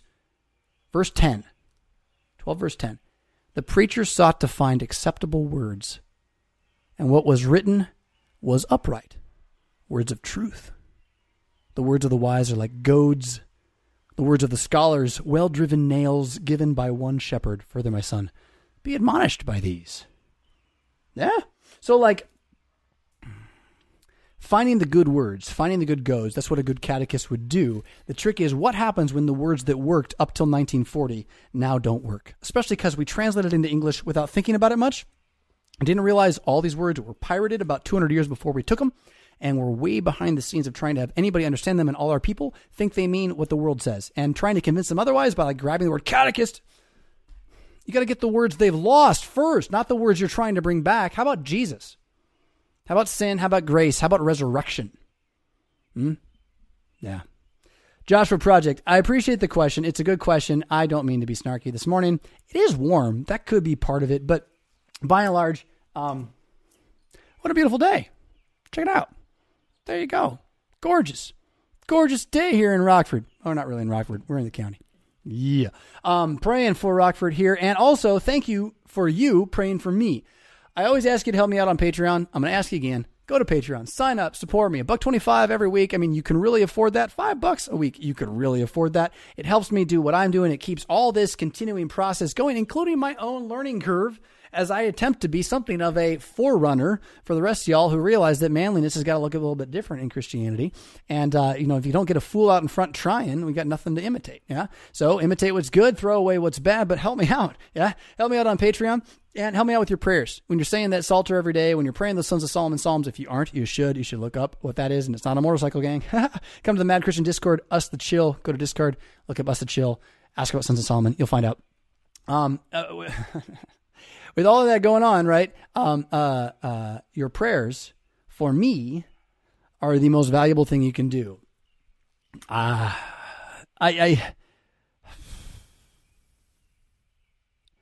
think I've told this story before, and I really don't want to demean my elders in any way, shape, or form. Any of them. But I can't get over this moment where I was with a group of pastors, and one of them's asking, I keep stepping on the trash can. One of them's asking, what are we going to do about all these problems with the church, right? This is post-COVID, and he's not talking about COVID. He's not talking about the shutdowns. He's not talking about mass. I'm not really sure. He's just talking like they used to talk in the 80s about how we need to like do more mission or something, right? But I like this guy. He's given a lot of wisdom. I really appreciate when he talks. And so I'm like, well, for my part, I think we need to do less and pray more. And he didn't miss a beat. He's like, that can't be it. No, we can't just pray. And Like ever since that, I'm like, well, I think that's what I'm going to do then. Like, I'm going to stop trying. I'm just going to pray. I'm going to pray very specifically. I'm going to pray very loudly. I'm going to pray very large prayers. I'm going to pray them with the Psalter correcting me along the way and the Proverbs teaching me what the way to go is. Would you join me? I'd like to have a cathedral here in Rockford that's a hub for the entire world, for Christianity, people to come here and learn and to plant Christian villages. Would you pray for that? That someone could do that somewhere so that we can all kind of have a place where we figure out how to do this together and then don't give up and go out again rather than just hurdle and circle? Would you pray for that? Would you pray for Mad Christian Mondays? Have you signed up for Mad Christian Mondays? It's the best news source out there. I talked about way earlier. It's free. Go to riffis.com/newsletter and you can sign up. It will give you all the news from the past week that the rest of the news didn't give you. And it will give you, ways to find the news that did give it to you but wasn't picked up by the mass. And then hopefully a little bit of a context for that. Yeah. Mad Christian Mondays. Check that out. Pick it up. Riffis.com/newsletter. And then again, make that part of your prayer habit. For the sake of all the things we're talking about, we need sustainable communities. We need Christians where fathers raise their sons. We need Christians where fathers are heads of their household and the mother enjoys being the mother of the household so that man and woman are understood as being what God created us to be, right? All of those things, they don't happen by us saying, we need that, let's do it. They happen by us saying, our Father who art in heaven, hallowed be thy name among us. So please, join me in that. Pray for it here in Rockford. Pray for it in Austin, where Wolfmueller is. Pray for it in Wyoming, where they're trying to start a new school. Pray for it in River Forest, where they're trying to reform an old school. Wherever you see Christians standing up right now and saying, no more, no more. I'm going to stand here, and this is my space, and I will worship my God. Wherever you see that, rejoice. And then pray for them. Pray for them. Rather than wallowing in the muck with those who have no hope. Yeah. Lift up your head at that sky that Jesus went up into. And remember, he's going to come back just as he left because he is risen. You are paid for. You are immortal now. And he's not going to be long anyway. The water seals it. The food feeds it. This is Christianity. That day is approaching. You've watched the Mad Christian Saturday Morning Show. We'll be back in a week. Rock on.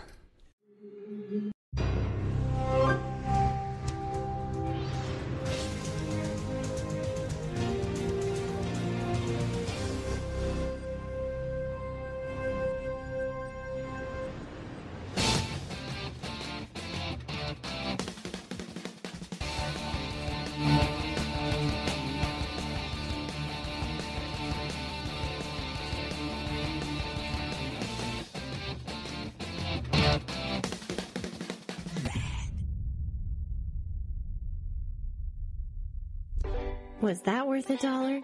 Click the Patreon link in the show notes to sign up. Pretty please?